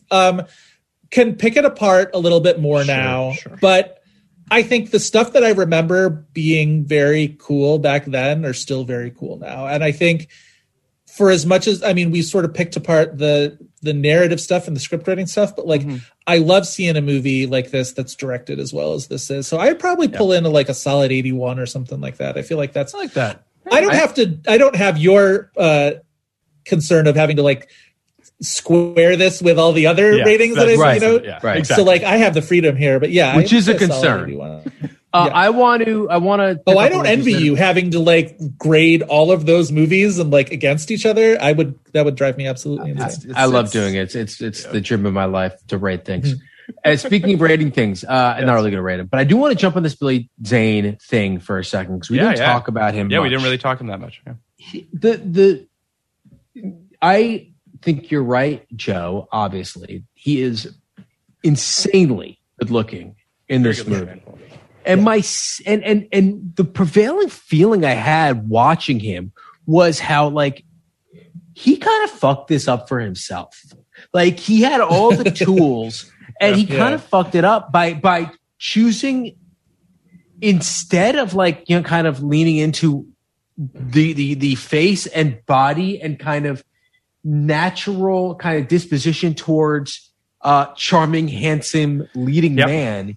He kind of chose to be a snarky asshole, a smarter than you, better than thou type guy. And I think it ruined his career because he is.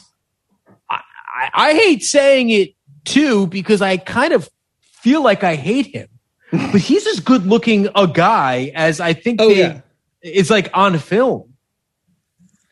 And I think at some point somebody was just we should just cast him as, the bad guy, romantic. I know he's had some protagonist roles and whatever in his career, but it seems like when you cast Billy Zane in the 90s, you would cast him to be the bad guy. Obviously Titanic is the biggest example of that. Sure. But although the one that sort of runs counter to that I always think of him is in Tombstone, where he plays the Mr. Fabian, the theater professional who one of my Tombstone's a great movie. It's so long and has so many different subplots. And one of the subplots in that movie is that Jason Priestley is part of the bad guy gang. And he falls in love with Billy Zane from afar and gets radicalized when he gets killed or whatever. And it's so weird that that's a subplot in Tombstone, but that's a non-typical Billy Zane character, but also kind of hinges on the fact that his face is so beautiful. That's sort of half of his character in that. If you Google I'm looking him up. Yeah, his filmography. It's bizarre. Well, but if you look at it, if you Google image him, yeah. And maybe it's because there's some side by side with him and Marlon Brando. He was going to play Marlon Brando, right. But this guy would have fucking killed in Hollywood from about 1920 to about 1970. Sure, he would have been the biggest fucking star, and it just didn't really work. I do think it's interesting. He does this film in '89. Obviously, he will also be in Back to the Future Part 2, which we will talk about as well at a later date. He's nominated for the Chicago Film Critics Association Award for Most Promising Actor for Dead Calm in this, and then in 1990 he's in Memphis Belle, where he is also nominated for the Chicago Film Critics Association Most Promising 2 years in a row. So promising, in fact, that they gave it to him twice. Oh, that's so weird. Every once in a while, there'll be an NBA player who will win Most Improved Player and then take another leap, and they'll be like, he should win it again. Like, give it to him again. Amazing. And I do feel maybe Billy Zane, they're like, all right, most promising. All right, he fulfilled the level of promise we thought last year, but now the promise is even higher. So it's fantastic. I don't remember who that happened to in basketball. Like maybe like Victor Oladipo or something. Like had some thing where it's like, I think he did it again. So let's do our top 5 Nicole Kidman films, starting at 5, and we'll go around. My number 5 is Jonathan Glazer's Birth. A movie that I found I remember created quite the controversy because of a bathtub scene. Right. Yeah. Which is interesting, I guess, insofar as I understand why it set people. Anyway, long story short, I think she's amazing in that movie. I think it's a underrated movie that more people should have seen, but got kind of swirled in this weird controversy. It also happens at a kind of an interesting time for her career-wise. She's coming off of the Stepford Wives, and she's kind of in a bit of a weird part in her career. Let's just leave it at that. But that's my number 5. I have Birth.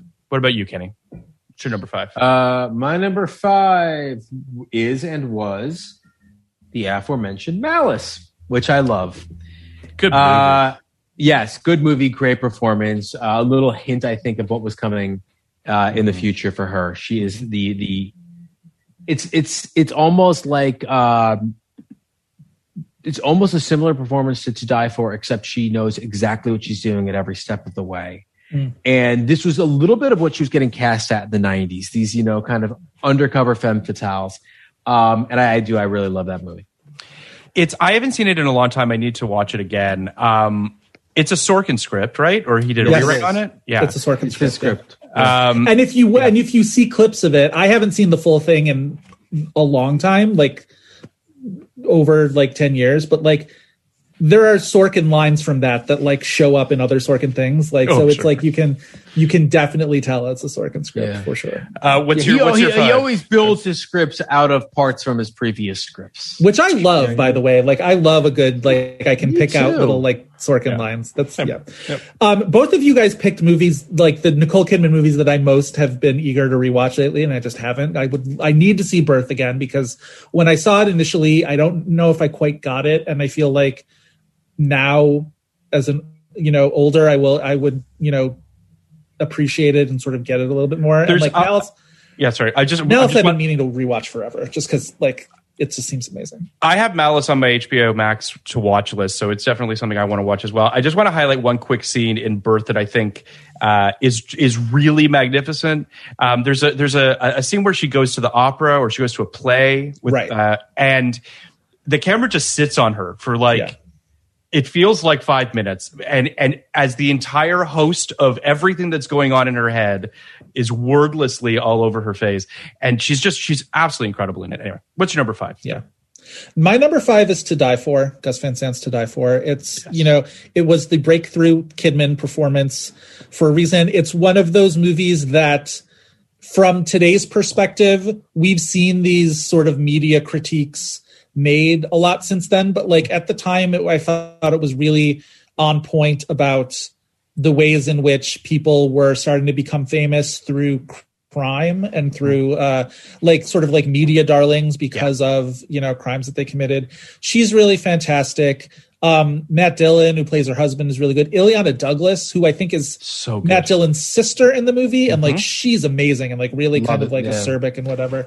But like Kidman obviously carries that movie, and she's a couple of Oscar winners play her co-murderers. Yeah, she's got some Casey Affleck Joaquin Phoenix and Joaquin Phoenix. Casey Affleck. Yeah. And Buck Henry wrote the script. Yeah, I mean it's higher up on. I'll talk about it when I get to it on mine. But yeah, I think it's. I actually went to see it recently. One of the last films I actually saw was that at the Alamo. Nice. Back in February of 2020, and holds up great. Just tremendous. Anyway, my number 4 is Anthony Minghella's Cold Mountain. Nice. A movie that I feel like is quintessentially Oscar baity, and had Renee won for it, it would definitely be on your podcast show. But it didn't really do what everyone thought it was going to do. I think that everyone thought it was going to be. It was the big front runner for like that whole season. Yes. And then wasn't. Right. Sorry, were you saying, Kenny? No, I want to ask Joe about his podcast at the end of this. So, okay. Right. I do think that it's a movie that I really like a lot. I think that it suffers a little bit from the Jude Law's not what we think he is. You can't put that movie on Jude Law's shoulders, unfortunately. So his storylines tend to feel a little wobblier than when the movie gets back to Nicole Kidman and Renee Zellweger, when I think it really sings. And Nicole Kidman is, I think, fantastic in it. I love, I think it's Alma's arc in that movie. Alma, yeah. Going from sort of this like, dolled up, soon to be wife to a woman who has to sort of, fend for herself. And I think it's tremendous. But yeah. Ada. Ada. That's it. I thought it was Alma too. I think Cold Mountain is one of Anthony Minghella's best films. He didn't make that many of them, unfortunately, but I think that's an underseen one. And I think the scope of that movie is gorgeous. So huge. Yeah. Everybody's in that movie. I think it's my feeling on that one tends to be that it's hit and miss. And I think that's part of the Jude Law thing, is because he's sort of going on that, it's loosely based. The novel was loosely based on the Odyssey. So like he's going through all these little vignettes and whatever. Yeah. Some are really good. The Natalie Portman interlude is really, really good. Philip Seymour Hoffman is great in it too. Philip Seymour Hoffman in a union suit who, can't love more than that. Yeah. You got Jack White acting in that movie, Kenny? Yes. Got a little White Stripes action. I know that. Yeah. I've listened to that score. That's Albino Charlie Hunnam. There's just a lot. Albino Charlie Hunnam. I forgot about that too. Yeah, it's great. Yeah. What's your number 4, Kenny? My number 4 is The Others, also aforementioned. So good, so awesome. Yeah. Such a great twist. If it weren't for the Others, I don't know if the momentum of Sixth Sense would have carried over to the horror boom we've seen for the last 20 years. I love an elevated horror film. I love when an actress like Nicole Kidman throws herself into that kind of role. I think the twist in this movie is so fucking beautiful and brilliant and devastating in all the right ways. It's beautiful to look at. It's her first. It's kind of the first performance she gives that I wonder if another actress had given it or had been in that movie, if this movie would have just been ignored. Yeah. I think Nicole Kidman's presence in this movie elevated it above so many other horror movies that kind of get put in theaters, liked by certain groups, but ignored. But because of her, because of the twist, because of the aesthetics of it, it's, stone cold classic. Yeah. I think it's also interesting too, in such a weird, Hollywood machinations way, the idea that that film happens because Vanilla Sky is a remake of the Spanish film Abre los Ojos, and that director directs The Others, and Cruz Wagner produces the others. Yes. Yeah. But it all comes out after their divorce. Yeah. It's all just, it's great. It's just great. That's another one. We did an episode on that one for this had Oscar buzz. Which one? The others or? The others. Yeah. Because that didn't end up getting any Oscar nominations, obviously, but she was buzzed for that. She was that in Moulin Rouge. She was like, there was a big question as to whether she was going to cancel herself out because she was, campaigned for the both of them that whole year. But that's interesting because I remember that year fairly well. And to me, and maybe I was not quite as hooked in as I thought I was, but Mulan, both of those movies kind of felt like outsiders to the game, right? Yes, they didn't seem like they were set up in such a way where people really thought they were going to get Oscar nominations. And I remember reading the Entertainment Weekly preview where Moulin Rouge was, tapped for all these awards. I couldn't believe it. I thought that was, just a movie. Well, up until that nomination morning, people still thought that it was going to maybe be a little bit too strange for the Academy, and that it wouldn't, like, that Best Picture nomination was really in question up until that very last minute, and it ultimately did, obviously. Whereas the others also felt like it was outside of the Academy's purview, but that kind of performance has been nominated for the entire Oscars.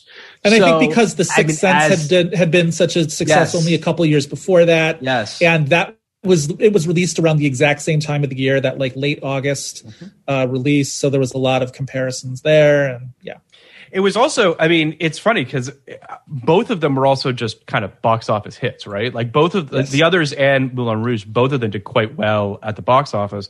The others was a surprise. Like that was a sleeper movie, if I remember correctly. That was one of those, like, I remember it came out and I remember thinking like, okay, and then like word of mouth. Well, don't forget, she wasn't really this enormous star until after that year. Yeah. Right. So, that was really the big year for her. We'll get. I'm sure we'll all talk about Moulin Rouge. We'll talk about Moulin Rouge. What's your number 4, Joe? My number 4 is actually Rabbit Hole, the 2010 film Rabbit Hole, directed by John Cameron Mitchell, who was adapting from David Lindsay Abair's play, which was, I believe, won a Tony Award for Cynthia Nixon when it was on Broadway. Like Kenny had said before, Nicole plays this sort of grieving mother. She and Aaron Eckhart are married, and they've, before the movie starts, they've had a kid who dies, and Miles Teller plays the teenager who caused the car accident that killed the kid. And she and him have some really, really great scenes towards the end of that movie where they kind of, come to terms with it. And his character has sort of drawn this comic book, this like really kind of beautifully abstract kind of thing that they sort of like connect through, and she's just really fantastic in it. Diane Wiest plays her mother, and there's a scene in it where, because Diane Wiest as her mother also lost a kid, Kidman's character's brother, who was like a drug addict, and he had died, and there's tension between them because Diane Wiest always wants to talk about it and Kidman doesn't. And there's a scene in there where Wiest compares grief to like carrying a brick around in your pocket. That is just so well written and just impeccably delivered by Diane Wiest. It's really, she's won. Kidman gets the Oscar nomination for that. I'm kind of still puzzled by why Diane Wiest didn't get any attention for that, for supporting actress. That feels like, I remember when that film came out, I was very excited for it. And also, I mean, fascinated by John Cameron Mitchell's career. Just fascinated by choices that he's made. He's a phenomenal actor and a phenomenal director. But I remember when that film came out, and on an Oscar level, I think we can all safely say that like sometimes a movie can just be too hard to watch. Yeah. Like where the Academy is just like, this is too hard. Like I can't do this. And it happens all the time. It happens all the time, right? Where a film is just like unrelenting in what they're trying to show you, and the Academy just shuts off. And I think that that's one of those films. That's very possible. Yeah. not that it's not great. I just think it's so harrowing, and it's so, like, it's just the idea of like the emotions that it's sort of asking you to sit in. Yeah. Totally. My number 3 is To Die For. I, as I mentioned, saw it relatively recently. Holds up incredibly well. Cronenberg's cameo at the end is fantastic, as the mafioso that kills Nicole Kidman at the end. Spoiler. It's an unbelievably funny, dark comedy that I think, we've talked about, Kenny and I talked about Heathers. We're going to talk about War of the Roses as well. Nice. There's this kind of rarefied air of just truly great dark comedies that just nail tone, and everyone knows the movie they're in. Everyone's just absolutely killing it. And that's just one of those ones for me where I just feel like, and it's actually the movie for me. And when we're done these 5, I do want to talk about sort of like From 30,000 Feet Nicole Kidman's career, because it is bizarre and really interesting. But this is the movie for me where I realized, oh fuck, she's really funny. Like she can be really funny. Yes. And just getting that I think is tremendous. But what's your 3, Kenny? My 3 is also To Die For. I love To Die For. I've seen it dozens of times. It was a movie that was always on, and I never turned off. It spoke to me. I mean, you guys have both talked about why it's so great, but things about media, things about crimes gone bad, things about small towns like that. It just coalesced into something that I always was found appealing. And then Nicole Kidman's performance was a bit of a revelation for me too, because in my mind, I think this is pretty much who she was at the time, because I didn't see Malice until I was older.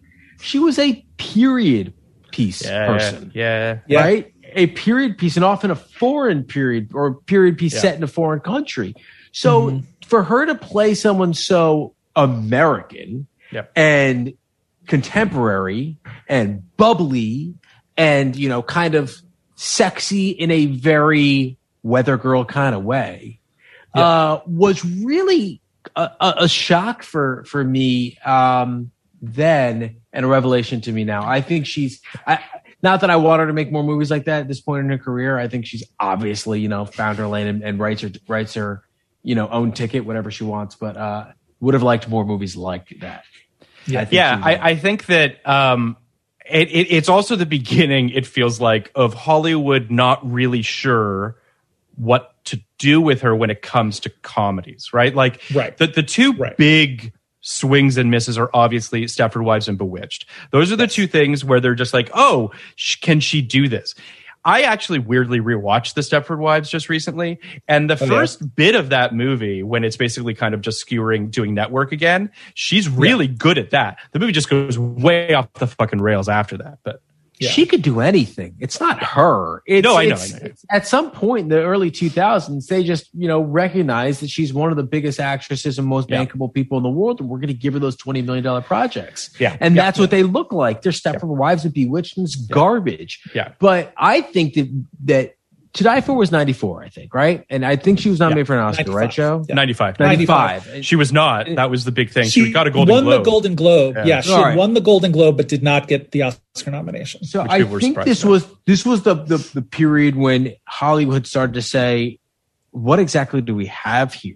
Yes. Like that, because I'm to this day, it's kind of surprised she was even cast in that role, but it's, what do we have here? What can we do with this? Like, this is not something. This is not a pitch we thought she had. So, no, I think you really hit something there, Kenny. Of this did not feel like a movie that, like, I remember when it came out. I remember seeing it in the theater with my mom. Actually, I don't quite know why, but I did. I remember really liking it. But I also, to your point, Kenny, feel like Nicole Kidman's in this movie. Like, what? How did this happen? This would have been a good Michelle Pfeiffer performance, For sure. She would have nailed way more. Yes, and it seems way more so the kind of thing she was doing or was kind of called upon to do more often. For sure. The innocence that Kidman brought to it was really kind of important. Totally. Too. What's your 3, Joe? My number 3 is Moulin Rouge, which I just love. It's so, I mean, at this point, it's, faves on faves from this point to the top of my list. But it's so great. It's just it's one of those movies that I can sort of turn on at any part of the movie and sort of keep watching. It's the songs are fantastic. She's such a superstar performance. That Elephant Love medley that her and McGregor does is like one of my favorite scenes in movies ever. It's just so fantastic. And she sells just like these really like crazy turns of mood in that one, from like sort of like manic comedy to obviously the singing and to melodrama. And as Kenny said earlier, she dies of consumption. Gotta love a movie. Like one of the all-time top 5 coughs into a napkin and you see a streak of blood kind of thing. Yeah. Where that Screen Drafts list is, I don't know. But oh yes. But I Moulin Rouge is my number 2. So I'll talk about it here as well. Yeah. It's what's amazing about that movie, you actually just said it best, but spectacular, and also dies of consumption, right? Yes. Like that she can bounce on her feet in a manic, crazy, overcranked musical sequence, and then die in Christian's arms at the end and breaks your heart. Yeah. I mean, she could do anything like that. That is, I mean, it really is the movie that proves like, oh, this woman is capable of this person is capable of doing absolutely anything. Yeah. It's the best movie ever made. It's obviously not it's obviously not my number 2 for obvious reasons. Sure. You could never put the best movie ever made at number 2. Eyes Wide Shut is number 2. Sure. Maybe the second best movie ever made. Don't know. Sure. But there's 4 stars. There's nothing bad to say about Eyes Wide Shut. We did in our first ever episode. And it's the fucking coolest. I wanted did that get nominations? Is that qualify for your show? Nope. It would qualify for our show. We should probably do it at some point. So it's a 10 out of 10. It's this had Oscar buzz. Yeah, and it's a really interesting Oscar story, obviously, because there was a lot of expectation on it, and I mean, you guys covered it, when you guys did it, and just the way that it was sort of talked about in the press, and that kind of doomed it for a while. Like there was a while before it kind of got a reappraisal, and 99 was, for whatever reason, we're the experts, not the right year for it. It just there was just something about the environment at that point that was not open to awarding a movie like that, or a movie like Bringing Out the Dead, or there are a lot of movies that we've done that in other years, I think, particularly years before 99 and maybe after, maybe in the 2010s, would have been huge Oscar players, but it's just it was more on the culture was just more on this like flashy shit. And don't get me wrong, I fucking love the flashy shit. I love being John Malkovich, and it's an important movie to me, and I'm crazy about it. But like that was the standard bearer at that moment of time, not a movie like Eyes Wide Shut. And again, now people say it's and I would agree one of Kubrick's best films, and it clearly is. Yeah. So it's number 2 for me. What's your 2, Joe? My number 2 is The Others, which for reasons why we talked about before, I think it's just incredibly perfectly, like Alejandro Amenabar, the director, is so good at doing the haunted house thing. Like that's a movie that's been imitated a billion times. Anytime you see a movie with, an English manor and, a widow or whatever, like some, apparition in the corner, like they're all trying to be the others, and who wouldn't want to be? It's just so good. Kidman's fantastic. The rules of that movie are really like well drawn, or whatever. The thing about you can't open a door in the room without closing the other door, and all the stuff with the curtains, and then the reveal that it comes to. It's really fantastic. I need to rewatch The Others. I haven't seen it in a really long time. My number 1's Eyes Wide Shut. Seems like that might be Joe's, and Moulin Rouge is your number 1, obviously, Kenny. No, Eyes Wide Shut isn't my number 1. We haven't. It's not one yet. Yeah, oh shit. So. Okay. My apologies. Let me just talk about Eyes Wide Shut real quick. I don't know what I'm curious. Eyes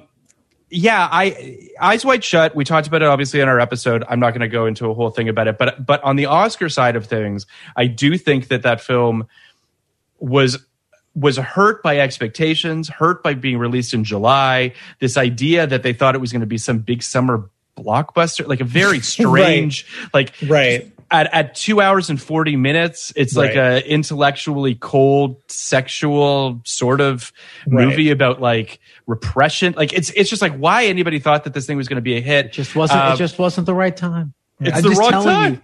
It just wasn't the right time for this movie.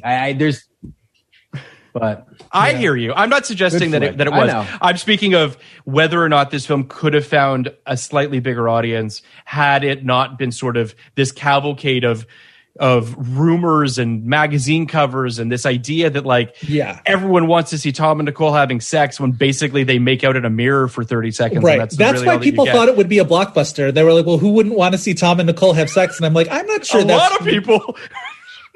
But clearly that didn't, that wasn't the appeal of the movie. And So what's your number one, Joe? Dying to know Joe's number one. I'll do Moulin Rouge real fast. It's my favorite movie, the best movie ever made. Perfect start. It's not for a long period of my time. It was my answer for my favorite movie ever made. Great. I've accepted that it's actually Field of Dreams in a Dangerous Liaison.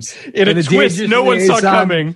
Weekend at Bernie's kind of thing. I've accepted that Field of Dreams is my favorite movie, but Moulin Rouge, I think, is the most movie, and I mean that in the best way. I always felt like it is everything cinema is capable of doing, and it does it all at a 10 out of 10. Yeah. Totally. Crazy about the film. All right, Joe. What's your number one? I have no idea. Yeah. I mean, and nothing against Eyes Wide Shut, which probably lands in the 6 to 8 range for me. I think it's a fantastic movie. Mine's The Hours. It's maybe my favorite movie. It's whoa. This is Joe. And so if podcast listeners want to listen, very excited for screen drafts now. I was going to say you want to listen to me talk about The Hours. This is your month to do it apparently because I'm on every podcast doing it. I just love it. I've watched it so many times. I'm such a fan of actresses that the cavalcade of actresses in that movie, but Kidman and Streep, it's maybe my favorite Meryl Streep performance ever. Julianne Moore's so good. This is sort of what I said, not to repeat myself from screen drafts too much, but it's accumulated this reputation for being the bad kind of Oscar bait. And I think it's been done such a disservice by that. I think it tells a really, really fascinating story about women across different time periods. The way the movie connects them is, I think, very smart and very sort of intuitive in a lot of ways. And it just, every time I see it, there's some new little thing that I really love, whether it's, a costume choice or a line delivery or something. And it's a movie that's sort of spoken to me differently as I've sort of grown up, which is kind of cool. And I think it's got a lot of really interesting things about how people live their lives and who they live their lives for, which is really cool. And I just think it's incredibly well written and well acted, and I love it. I got to watch The Hours again because I watched it once. Back when it was a big Oscar player. And I remember, unfortunately, feeling like it fell into the aforementioned category of just sort of this is Oscar bait, what have you. I think Daldry's another guy as well who, unfortunately, kind of gets dinged a fair amount. I mean, he's made some mistakes. But yeah, I think she's tremendous. I just want to say this one quick thing about her, just her career. I've always been a Nicole Kidman fan. Not always, but certainly To Die For is when she really got her hooks in me, and I've really kind of been on the ride ever since. I love how fearless she is. It seems like she's willing to take big swings and take big, kind of weird roles. She is one of sort of the few big bona fide movie stars that's willing to do that. There's not a ton of them that are willing to use their clout to get something made, to make a berth, to make a fur, to make to make just weird Dogville. She's worked with some really incredible directors and really daring directors. And I think a lot of that comes from Eyes Wide Shut. I think that was sort of that real kind of moment for her where she really went down the rabbit hole, no pun intended, Kubrick on that film. And I think that she came out on the other side of that desperately wanting to push herself. And I think that's really cool. I think it's interesting that you guys had The Hours and Cold Mountain on your list, because I think that's that period where people started to feel like you have a prestige movie, you put Nicole Kidman in it. Yeah. And I do think that period of her career is looked back on as, not the brightest moment in her career. But the thing about Oscar bait films is that they're often very good. So yes. I think that I want to go back and watch both of those because I haven't seen either one since the year they came out. And you both have piqued my interest. Joe, I wanted to ask you one last thing before we let you go. Yes. Have you done a 1989 film yet? Oh, yes. We've done several, in fact, although now I'm trying to think of them off the top of my head. Give me a second to bring up our little. I'm very interested in what had Oscar buzz in '89 and did 99. Sorry, '89. You're saying 99? I figured. I know. Yeah. Sorry, 99. We must have. So when we get into this period, this is when it gets a little tougher to sort of pinpoint the Oscar buzz narratives around it. This is sort of we can look stuff up and whatever, but a lot of our podcast comes from our own sort of experiential memories of these years. Was Bonfire of the Vanities 89? No. If only. I think it was 90. It was 90, I believe. I think that was 90. Yeah. So our only are the two oldest movies that we've ever done on the show are Bonfire of the Vanities and Nuts, which is 87. That's the Barbara Streisand, Richard Dreyfuss movie. But yes. Sure. Yeah. So no 89s. Interesting. One I wonder that we've done that might fall into this category is Always. Absolutely. Yes. I don't know if you want. I don't know if you want to take a trip to Dreyfussville, but that's the closest thing I can think of that we've done, Phil. But I'm sure there are Ghost other Dreyfuss. I'm sure there's some other films that were Oscar buzzy that didn't make the cut. I mean, I'm actually gonna just pull up our thing here because I do feel like Fabulous Baker Boys did get some nominations, so obviously that doesn't apply. But I do feel like we had hold on one quick second here. It is I feel like Lean on Me. He got a nomination for that, right? Did he? He did not get because Morgan Freeman in '89 got nominated for Driving Miss Daisy. Yeah, of course. So you've got Lean on Me, which is definitely up. Maybe Kenny. It's Jewison, so I could see that having Oscar buzz. I think that's hey, look, I don't want to tell you to your podcast, but I think a lot of this stuff starts from there are certain directors that are always going to have a certain level of Oscar buzz associated with their projects. Yes. I think Jewison won for In the Heat of the Night. Yes. 69, 20 years ago, that seems like and another movie about, racial politics in the inner city. I could see that being something that people are like, if this turns out the right way. Although now that I think of it, I think Jewison definitely won Best Picture for In the Heat of the Night, but I think he might have that was 67. It was that was the year Mike Nichols won Director for The Graduate. So picture and director split that year because that was all that great Mark Harris book about that year. Right. Yeah, I'll say that one movie that I feel like that we have covered that I know did get an Oscar nomination, so it doesn't count, but does feel like a movie that I'm surprised didn't get more was Steel Magnolias. Yes, right. Gets the Julia nomination. It gets the Julia nomination, which is understandable. Yes, but with that cast, that's a movie I'm surprised didn't get a Best Picture nomination. I'm kind of surprised that it wasn't a big Oscar player. Yeah. But it's kind of a weird year. We're going to do an episode with Eric Anderson about the '89 Oscars, so we'll do that eventually. But looking at the nominees, looking at that year, it's a weird year. It's a little bit of an outlier year.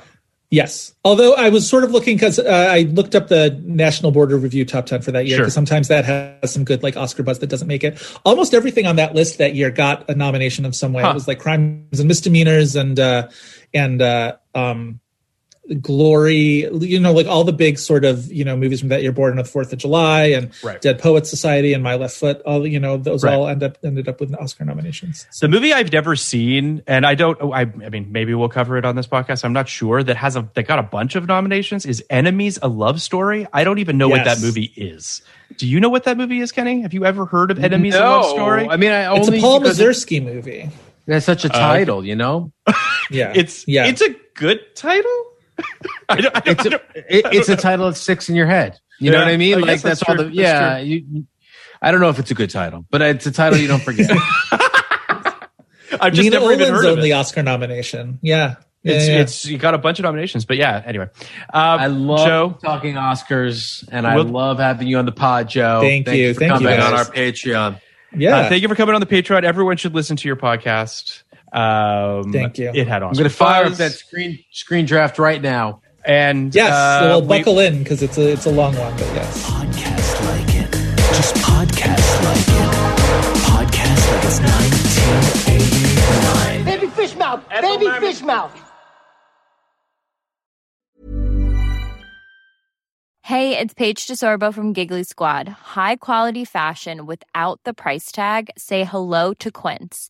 I'm snagging high-end essentials like cozy cashmere sweaters, sleek leather jackets, fine jewelry, and so much more. With Quince being 50 to 80% less than similar brands.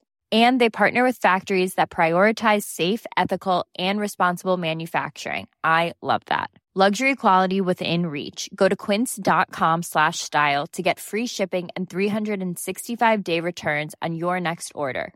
Quince.com/style.